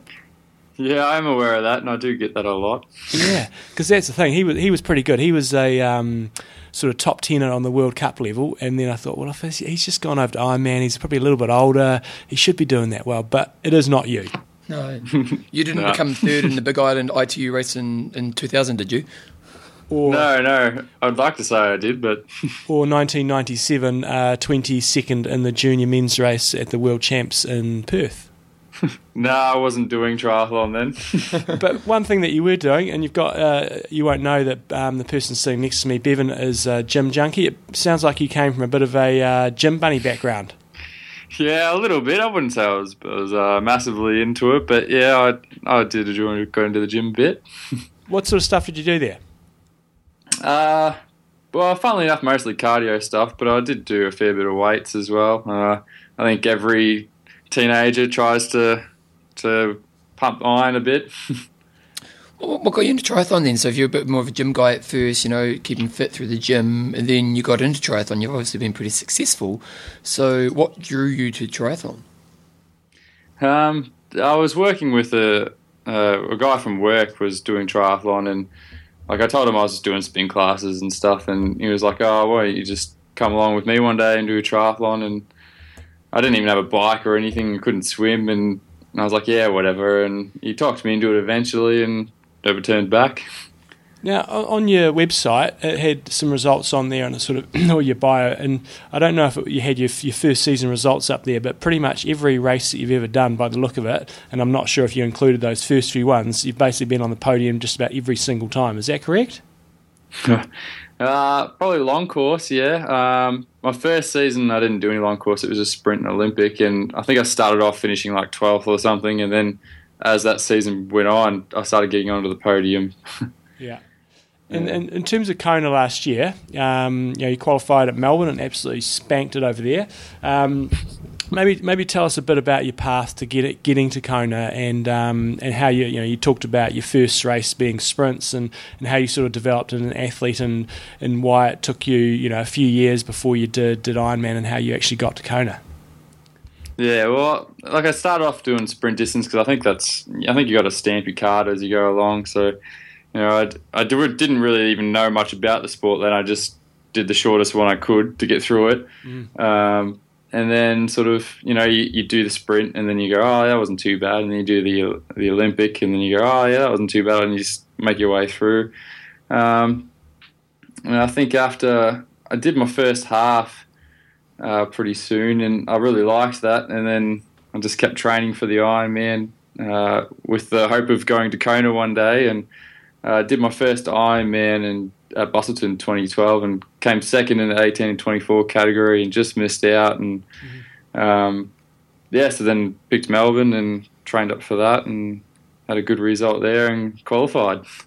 So you go into Melbourne, you're obviously thinking you want to get to Kona in Melbourne, and then you achieve that goal. What kind of did you change in your preparation for both races? Was there much difference, or did you pretty much stay on the same path?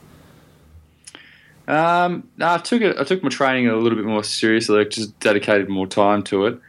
Other than that, I always trained as hard as I could, but your time availability is a bit different. But yeah, I think that you place a little bit more pressure on yourself, knowing that you're going to World Championships. And in terms of getting over there and stuff, how long did you have before the race to settle in? Yeah, I went over 2 weeks before the race. And did you go crazy? Did you do any big mileage over there? Nah, I think the longest ride I did was like 3 hours. So yeah, didn't do anything too crazy. No, you obviously did really well in Kona. Did you know you were going to be competitive, or were you kind of just going out with the attitude, "Oh, well, let's just see what happens," or did you really have the approach that I want to win my age group and obviously maybe even try to get second, top podium overall?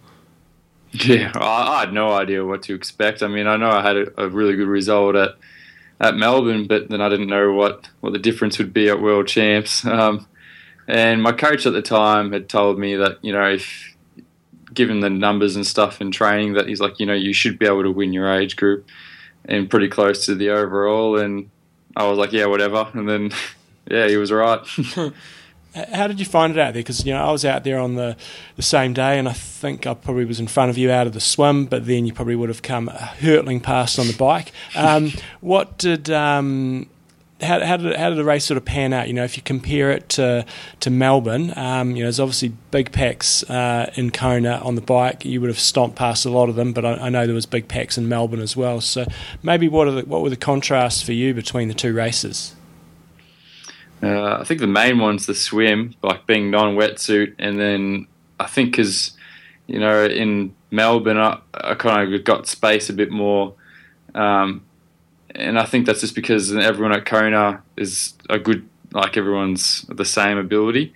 And then, so it's just heaps more congested the whole way. So that made a big difference. In terms of the riding, yeah, I think at Melbourne I didn't really see much of the pack. I was with myself most of the time. But yeah, you definitely, going out towards Harvey at Kona, it's crazy. There's packs everywhere, and sometimes it's hard to get around them or hold back or whatever. Because you did a 101 in the swim, so I imagine, there's quite a bit of congestion to work through. Yeah, and it's quite tricky at times. Yeah. Was it harder or easier than you thought? Like you pull off bloody second overall and you win your age group, you obviously done pretty well. But like going into it, Kona's got this mystique and this aura and this, this the biggest challenge in the sport kind of thing. So were you surprised by the event, or was it kind of, pretty much just another Ironman? I think I tried to tell myself it was just another Ironman, but the truth is it's a hard race. It's very, you can't compare it to anything.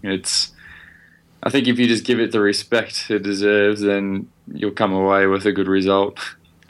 And were you stoked with your race? Did it go perfectly, or was there anything you would have done differently? I think any race you always find things that you can work on, but I mean, I won my age group, so I'm stoked with that. But yeah, there's always, I would have liked to have swum a bit quicker. I would have liked to have ridden a little bit quicker, but it's just things to work on for this year. When you're out in the field, did you know you were in second place overall, or did you know your positioning within the age group race? I did a little bit, but I was a bit confused. I had a few friends out there, and they were saying, some of them were saying, you're in first, and some of them were saying, first is a minute in head. And with Ironman brain, and I didn't know what they were talking about. At first, I thought I was winning my age group, and then I thought I was coming second. And but I was fairly confident I was winning my age group. But yeah, it was a little bit confusing. So fast forward a few months, and you come back and you do Cairns. Did that race go, comparing it to, say, Melbourne and Kona, did it go better than them, about the same, or worse? I mean, obviously you finished fourth overall, which was fantastic, and you won the age group race overall, but, it's always you've got pretty high standards to compare against. So how was it? Yeah, I actually had a better day than I had planned on, so I think compared to Kona and Melbourne, I think it was probably a better race. I wasn't expecting to ride that well or run that well, and especially coming from the Victorian winter too, I was a bit worried about acclimatising, but it was no problem in the end, so very surprised.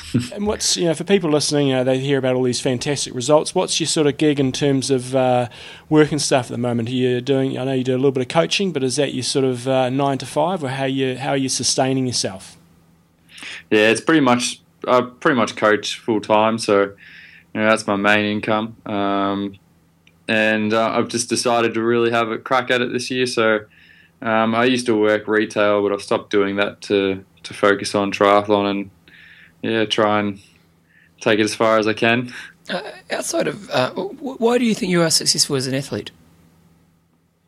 I think it's just consistency, like the ability to, find another level when you're tired, and just make sure you do all the 1%ers, and I don't know. It's just always that searching to be better. I think that makes you a competitive athlete.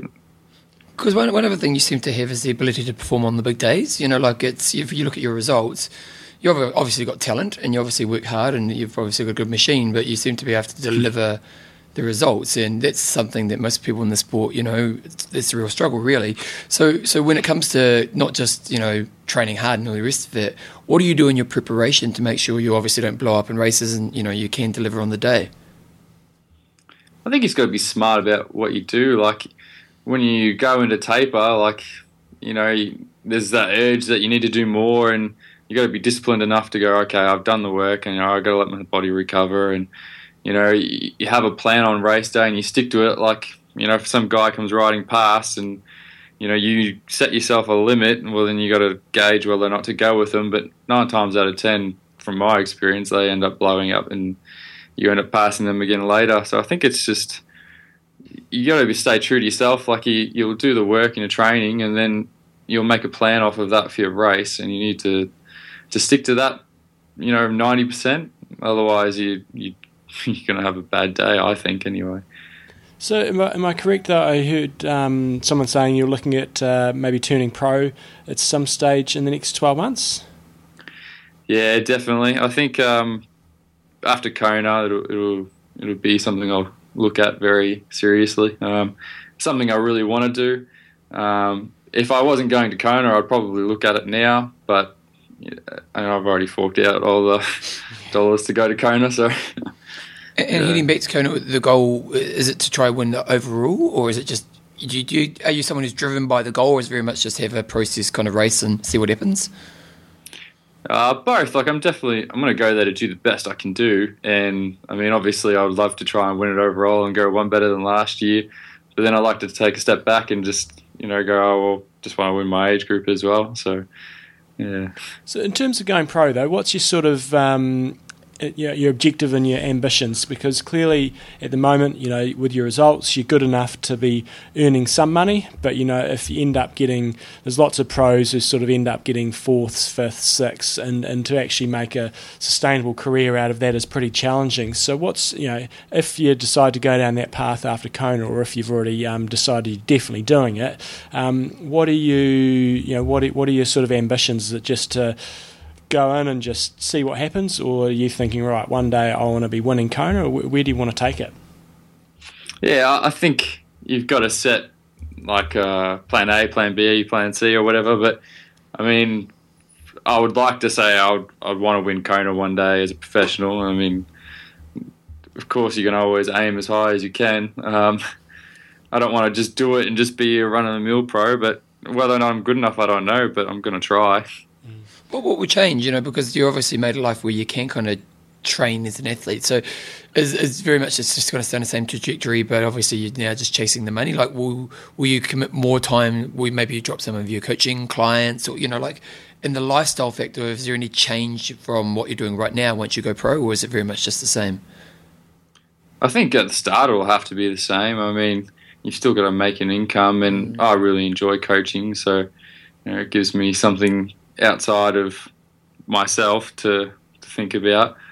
And I don't know, I guess if the time came to it, it'd be a tough decision to make, but I really enjoy coaching, and I think you could do both.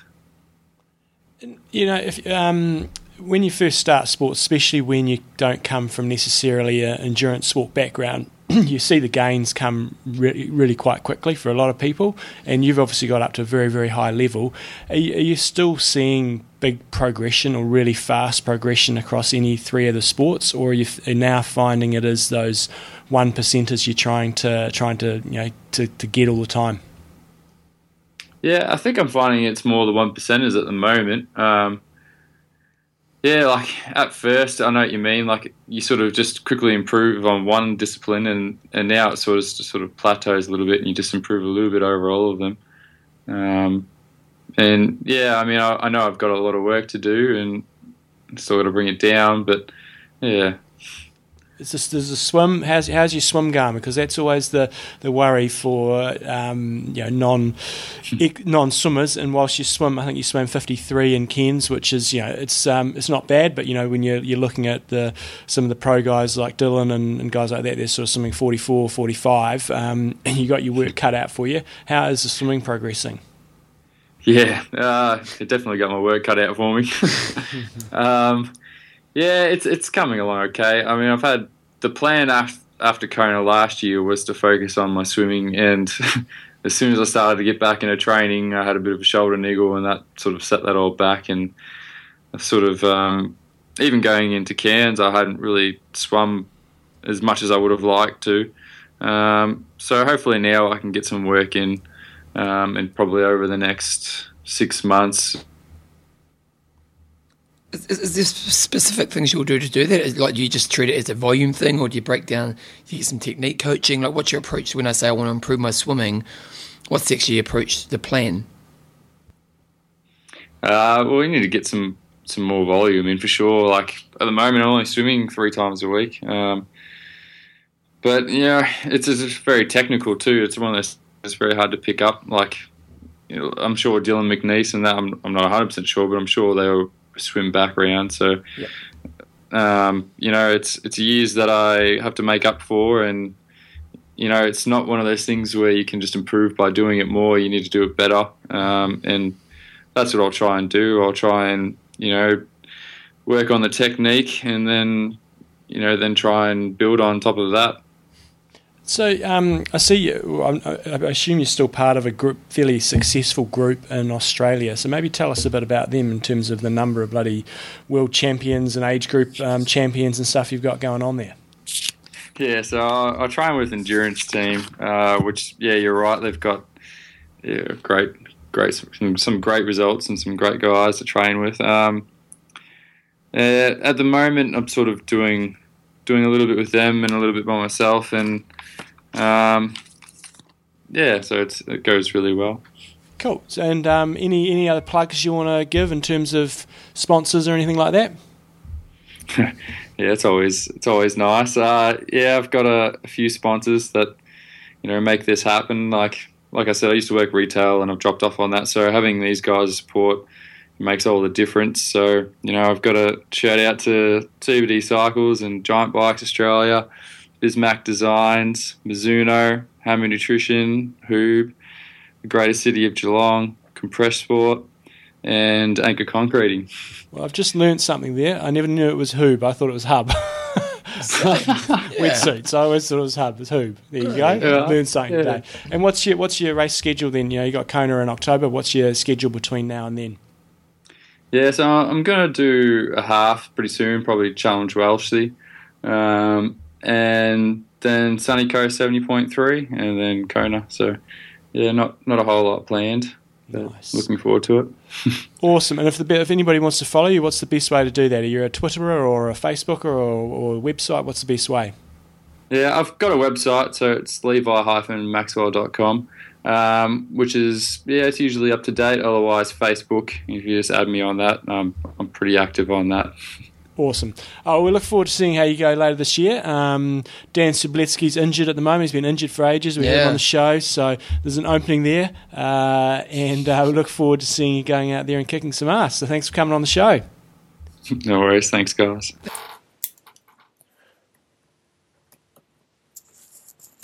Okay, Jumbo, we are back, and Levi was a bit of a rock star.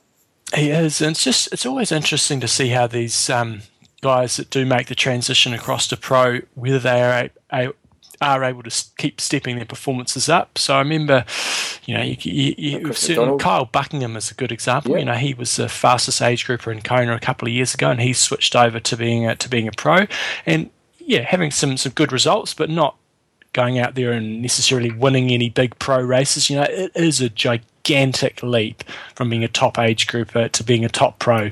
We know that a lot of top age groupers, they can make that transition across and do very, very well at second tier races, but to actually make that jump from being a top age grouper to say a top 10 in Kona is a gigantic gigantic leap. So we'll watch Levi's progress with great interest. Still a young fella, so it's not like he's just... One of the best guys has to be Chris McDonald, who's really made, who was a genuine age grouper, came from doing nothing in the sport, came from being a bit of an overweight kind of guy who wasn't really doing much, to actually his success, although he's never really pulled off the top 10 in Kona, but he's had a pretty great career.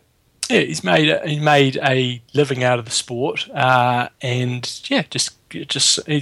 multiple Ironman winner. But as you said, he hasn't made that transition to the top 10 in Kona, and that's where you need good work ethic. You need to be, you just need a bit of a younger experience too, don't you?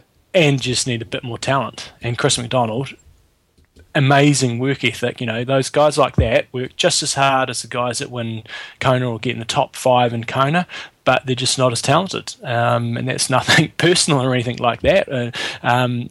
Sometimes those guys work even harder because they have got less talent. But to get into the top 10 in Kona, you need all those things. Plus, you just need a little bit more talent. You don't need to be the most talented, but you just need a little bit more. Yes, we'll see where Levi goes.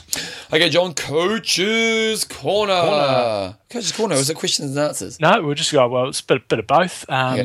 This week is just one question I had in from Stefan Dooney. Question and answer for the podcast. My wife is pregnant and due in January. First baby for us. I realise this will be a game changer, but she is supportive in knowing that running and cycling makes me a better person and will encourage me to keep a base level up. From your experience and from a coaching athletes, what tends to happen? I.e., on average, guys just go from around... do they go to ground for a few years, or do they just sort of keep cranking it? And so I can only really speak from my experience and also the athletes that I work with, and this is not necessarily to say this is the perfect and the only way to do it, but it's just my sort of take on it is generally, if with your first child, when you've only got, if it's a one, not a quadruplets or twins or anything like that, if your wife is not working, it doesn't tend to be. It's obviously a massive change, but you can still keep going, especially if your wife's not working. So you can find pockets of time to keep training. If you're somebody who does sort of a ridiculous amount, then you'd have to trim that back. But if you're just sort of in that 10 to 15-hour range, I think it's still realistic to not be a selfish ass and end up getting divorced when you've only got one child. If your wife is working or going back to work reasonably quickly after having the child, then that's a slightly different game, and then it does become a lot more challenging. But if she's not working, then you can still certainly get plenty into your life, but you do need to pull back a little bit. I think the main thing for people that don't have kids or have got one on the way or are starting their families is when you have two, that is when it gets exponentially harder. It's more than twice as much work because you can't just sort of skive off. And if you've got a young born and a 2 or 3 year old, then you're going to often the male might end up looking after the 2 or 3 year old while the wife's looking after the baby, or vice versa. But 2 or 3 makes things infinitely harder. So if you are planning a family and you're thinking, how can I squeeze a bit more in, I would certainly encourage you to do that before number 2 or 3 arrives, because then things do get a lot more tricky. From my own personal experience, just a fefew tips that I've got is when the child does arrive, you're obviously going to have plenty of sleepless nights, but one thing that Belinda and I did was there's no point both of us being tired. She ended up, we had our kids in separate rooms. We didn't have them in our room because otherwise you'll just get no sleep, and then life is not a lot of fun when you're not getting a lot of sleep and you're working, and if you're trying to do any training. So that was one thing that we did that worked really well. She was the one that had to suffer a bit without a lot of sleep, and I tended to, had to keep working and was able to keep things up a bit. Equally, though, to be able to take a bit of slack off her during the day. Get yourself a really good indoor trainer and embrace technology. So for me, you've heard me talk about my indoor trainers a lot, but it's without having the Wahoo kicker and the rev box and stuff, training would be a lot more difficult. So making that investment, a kicker or a really good sort of trainer, maybe $1,500 to get one, but I think you'll get a lot of bang for buck out of that, because you can pack in a really good 1 hour session while your child's sleeping in another room, so you can still train while your wife can be out there doing other things. Get a good running buggy. We have got a brand, or did have a brand in New Zealand called Mountain Buggy. And once your child's old enough, you can actually get some reasonable sort of running done with a running buggy. And then one thing that's been good once your kids start to get a bit older, if you teach them to ride bikes from a very young age, then you can actually go out and start doing some 30, 45-minute runs while they're riding their bikes, and they love it. And so you can actually sneak in a little bit of easy training. So a lot of these things are just ways where you can try to sneak in short sessions, and then equally, just commuting to work and stuff, getting a little bit of bike volume in there, and then maybe looking for your daily setup on how you can be a little bit more flexible in terms of having maybe a longer lunch hour, or starting or finishing work a little bit earlier or later, just to try to sneak in little sessions here and there. But just to sum it all up, I guess one child, you can still have expectations that you can still get a bit in, but beyond that, then life does become just a little bit harder to fit everything in. And Stefan's second question was, any lessons you've learnt from your year of getting injured so far? And I have been injured since the start of May, and it's getting a little bit frustrating. But prevention is always the best method, and I don't always practice what I preach in terms of doing strength and conditioning work and doing flexibility work. But if you can allocate a bit more time to that, really get into the discipline of stretching for 10 to 15 minutes after every single run or every single bike ride, it, in my opinion, significantly reduces the risk of injury. And that's an area where kind of ties in with today's topic a bit around the kids. Time when you get home becomes a little bit more challenging, because when you walk through the door, just going and lying on the ground and stretching for 15 minutes all of a sudden becomes a little bit harder to do. Without kids, it's a bit easier. So I think one thing I've learned from this year is I just need to be a bit more disciplined on the flexibility work and making sure that I do keep up the strength and conditioning. Just a couple of things on that kids stuff. I think a few aspects that also need to be considered is you letting go of your dream a little bit, your expectations around what you can get from your sport. And so that when there's life changes, we have to understand that, like one of the things I see a lot is guys who kind of start to get families, they get disappointed in their sporting career because they're holding on to the expectations of what they had before what they could achieve before they had the change in life. And so, like if suddenly you have this massive life change where suddenly a big chunk of your time is going to be taken up. So like what John's really come up with here is really good ways to plan to keep exercise in your life, but it's going to take a lot more effort to do that. And whereas when you don't have a kid, it's much more achievable. Whereas, you're going to be pretty disciplined to keep exercise in. Now, us as a kind of a type of people are going to find that when we kind of move into our life, because that's kind of, this is our drug. But at the same time, there needs to be let go of a little bit of expectation and just the ego around your performance, because it can create this place where you just feel disappointed because you're not what you were at your peak moment. But often your peak moment before the time when you had children was based on the fact that you had a lot more time to commit to the sport. So the sport can become unenjoyable because you're not what you were. And I think it's really important that as you go into these times where you've got this life change, is to realign your expectations and to really look at my expectations based around the timeframes I do have, and then what can I expect from myself based on these, so I can still feel satisfaction and enjoyment in the sport. So, that I don't move away from sport because it's just like, well, I'm not what I used to be. Because you see a lot of people do that when they have these big life changes. They actually just pull away from the thing that's good for them because, they get busy or they just don't plan very well. But at this time, it's actually more important you do plan this stuff really well. Because, so just really think about that as, what can I expect of myself based on the timeframes that I now have in my new life that could still keep it exciting and fun? And also, because like what we think about when we think about, like John's answer was a lot around the movement. How do I get myself moving still? But often the sport offers so much more to my life. So for a lot of us, it's our social.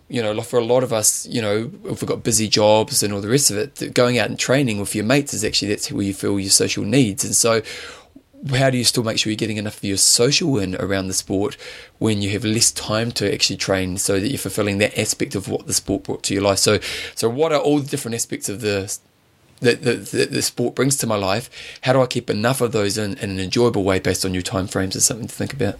And we've just done an interview with Vinu Malik for Legends of Triathlon. That'll be coming out in the next few days.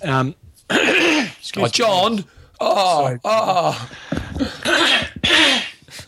Right. And one thing that he mentioned, and we also had Barry Siff mention on the show, was it last week or the week before, is it doesn't have to be Ironman all the time. Yeah. It is awesome fun going out and doing sprint distance races and Olympic distance races. It requires a lot less training volume in terms of those long sessions, and it's you treat that as a new challenge. So, yeah, it is a concern for me as well that our sport is becoming more and more centered around Ironman, whereas I'd much rather us see ourselves as triathletes rather than Ironmen, and learning to love some of those shorter races because, in my opinion, they're a lot of fun. So, well, I think yes. I also think on top of that, if one of the downfalls of endurance sport is longer always becomes better. You know, like people always think of the next challenge and they just always think longer. And, you know, fast is a buzz, man. And when we think about satisfying workout, like there's, you know, coming home from a 6-hour bike ride, there's that kind of, you lie down on the bed, you're kind of screwed, but you kind of feel satisfied. But when you've done a hard like track session or you've done a hard tempo session, man, that's a buzz. Mm-hmm. And, you know, and in a shorter time frame, those kind of workouts can give you a real high level of expectations, a wicked fitness quality. If we look at some of the science around kind of the HIIT training coming out right now, it's such an effective way to train your body. And then at the same time, you know, the time frame's a lot less, so you're still kind of ticking all the boxes of the sport. So lots to think about. Anyway, Jumbo, we could talk for hours. Sponsors. We've done the sponsors, so let's do our patrons. Patrons.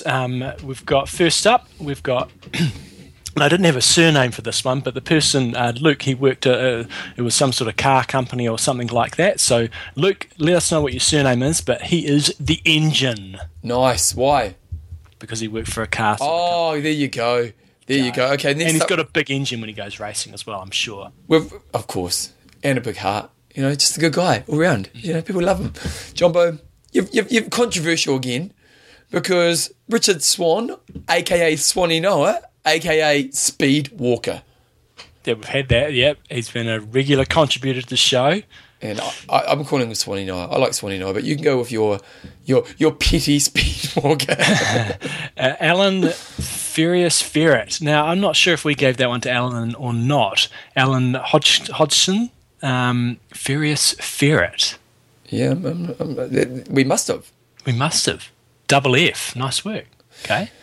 Peter Curry. I'm going to have to do this one in a second, John, because I'm going to have to come back to that. So I'm going to do, how to say Michael's last name? Well, this is a question I've got for myself as well. Michael came on Kona Camp a couple of years ago. Oh, so you should know. He's a great guy.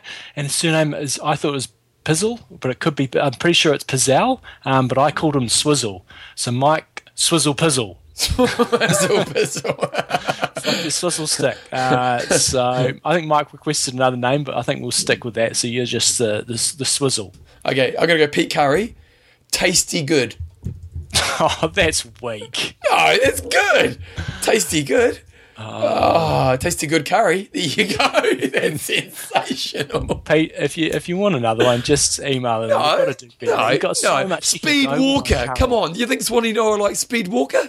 Oh, he loves it. Tasty Good. It motivates him every time he goes out there. I'm going to show that John Newsom that I'm going to kick his butt. And he tends to. Let's be honest when it comes to the running. He does it from time to time. And Murray, the Holy Hammer Lapworth. Oh, that's a golden nickname. Guys, if you want to be a patron of the show, and we really do appreciate the people who have been patrons, it really does help. It's hard for us to get sponsors in the podcasting world, and if someone wants to sponsor Legends of Triathlon, feel free to contact us. But, it is, podcasting is a small kind of an interesting world because we're such a niche market and people love us. But unfortunately, the mainstream sponsors have never really kind of jumped on board podcasting yet. Hopefully in the future it will, but that's why the things like the patrons make a big difference in helping us get the show out there. And for those who already have, we just appreciate that you would give some of your hard-earned money to support the show. And those who haven't and may want to, go to www.iamtalk.me, click on the link on the patrons page. You'll see there's lots of different options that you can choose, and then you can become a patron. And as always, you'll then go in the draw to win to come to Kona next year with John and Bev, and it'll be really fantastic.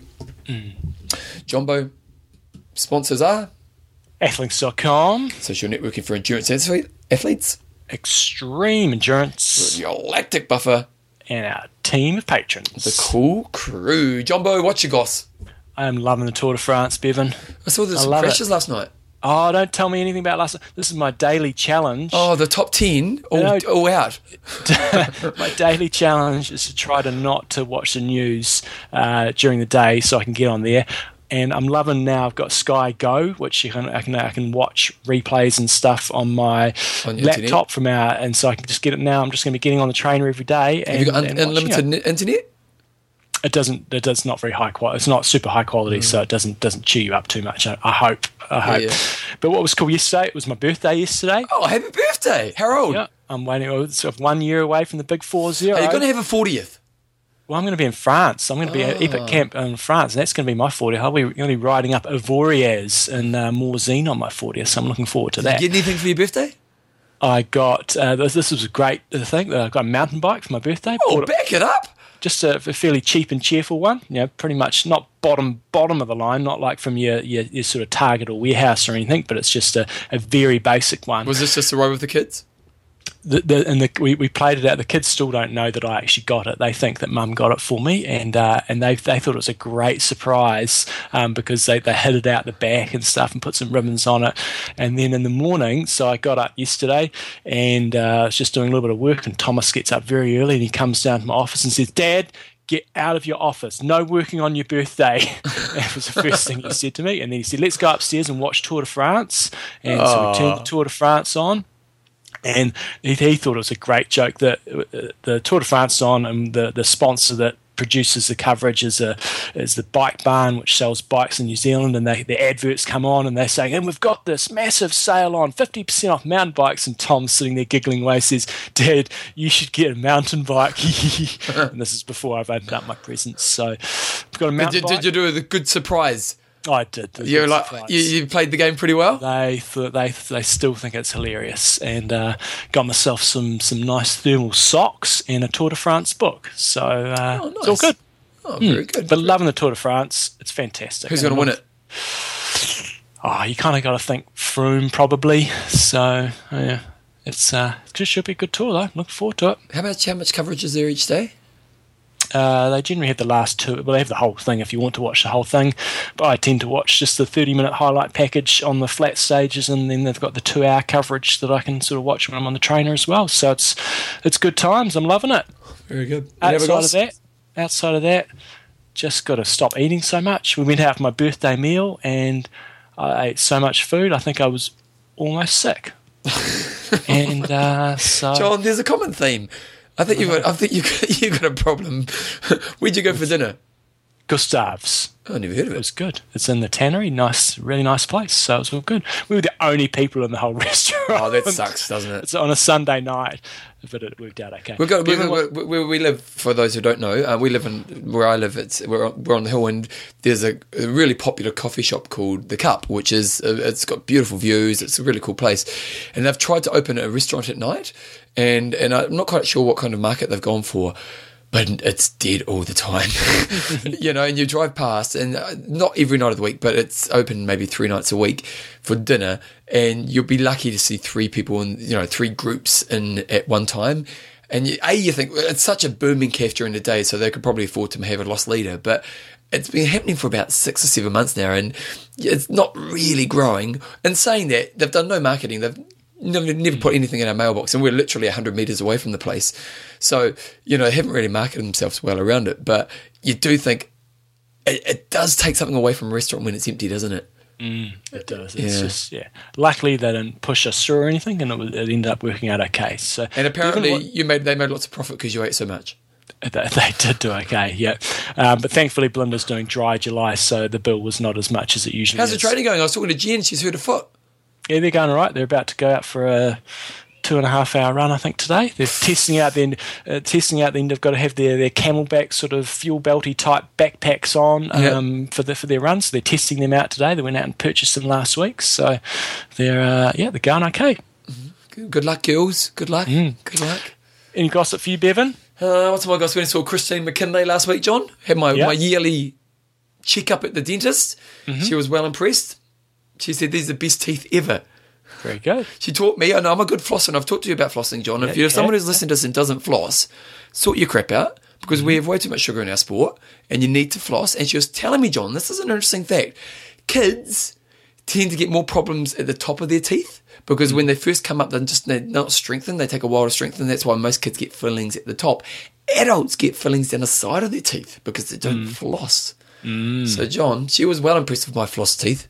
Because I felt like a proud. She even made me one of those little butterfly things, you know, and I wore them around all day. Yeah, I remember that. Yeah, that was very good. Watched your rugby on Saturday night. Outstanding. Who do you want to win? The not the bloody Hurricanes, the Highlanders. Yep, it was a fantastic game of rugby. It was really tense, wasn't it? Yep, great so game. that went down to Elevate, or what's it called now, Protocol, and had a big burger, which was good. What else happening, John? Starting my training for the idea of doing a marathon. At this stage, that's all it is an idea of doing a marathon. I've got to see if my body can handle a bit of running first, so I'm aiming for the next couple of weeks just 3 runs a week, and then it'll be a bit of an overload towards the end of the program.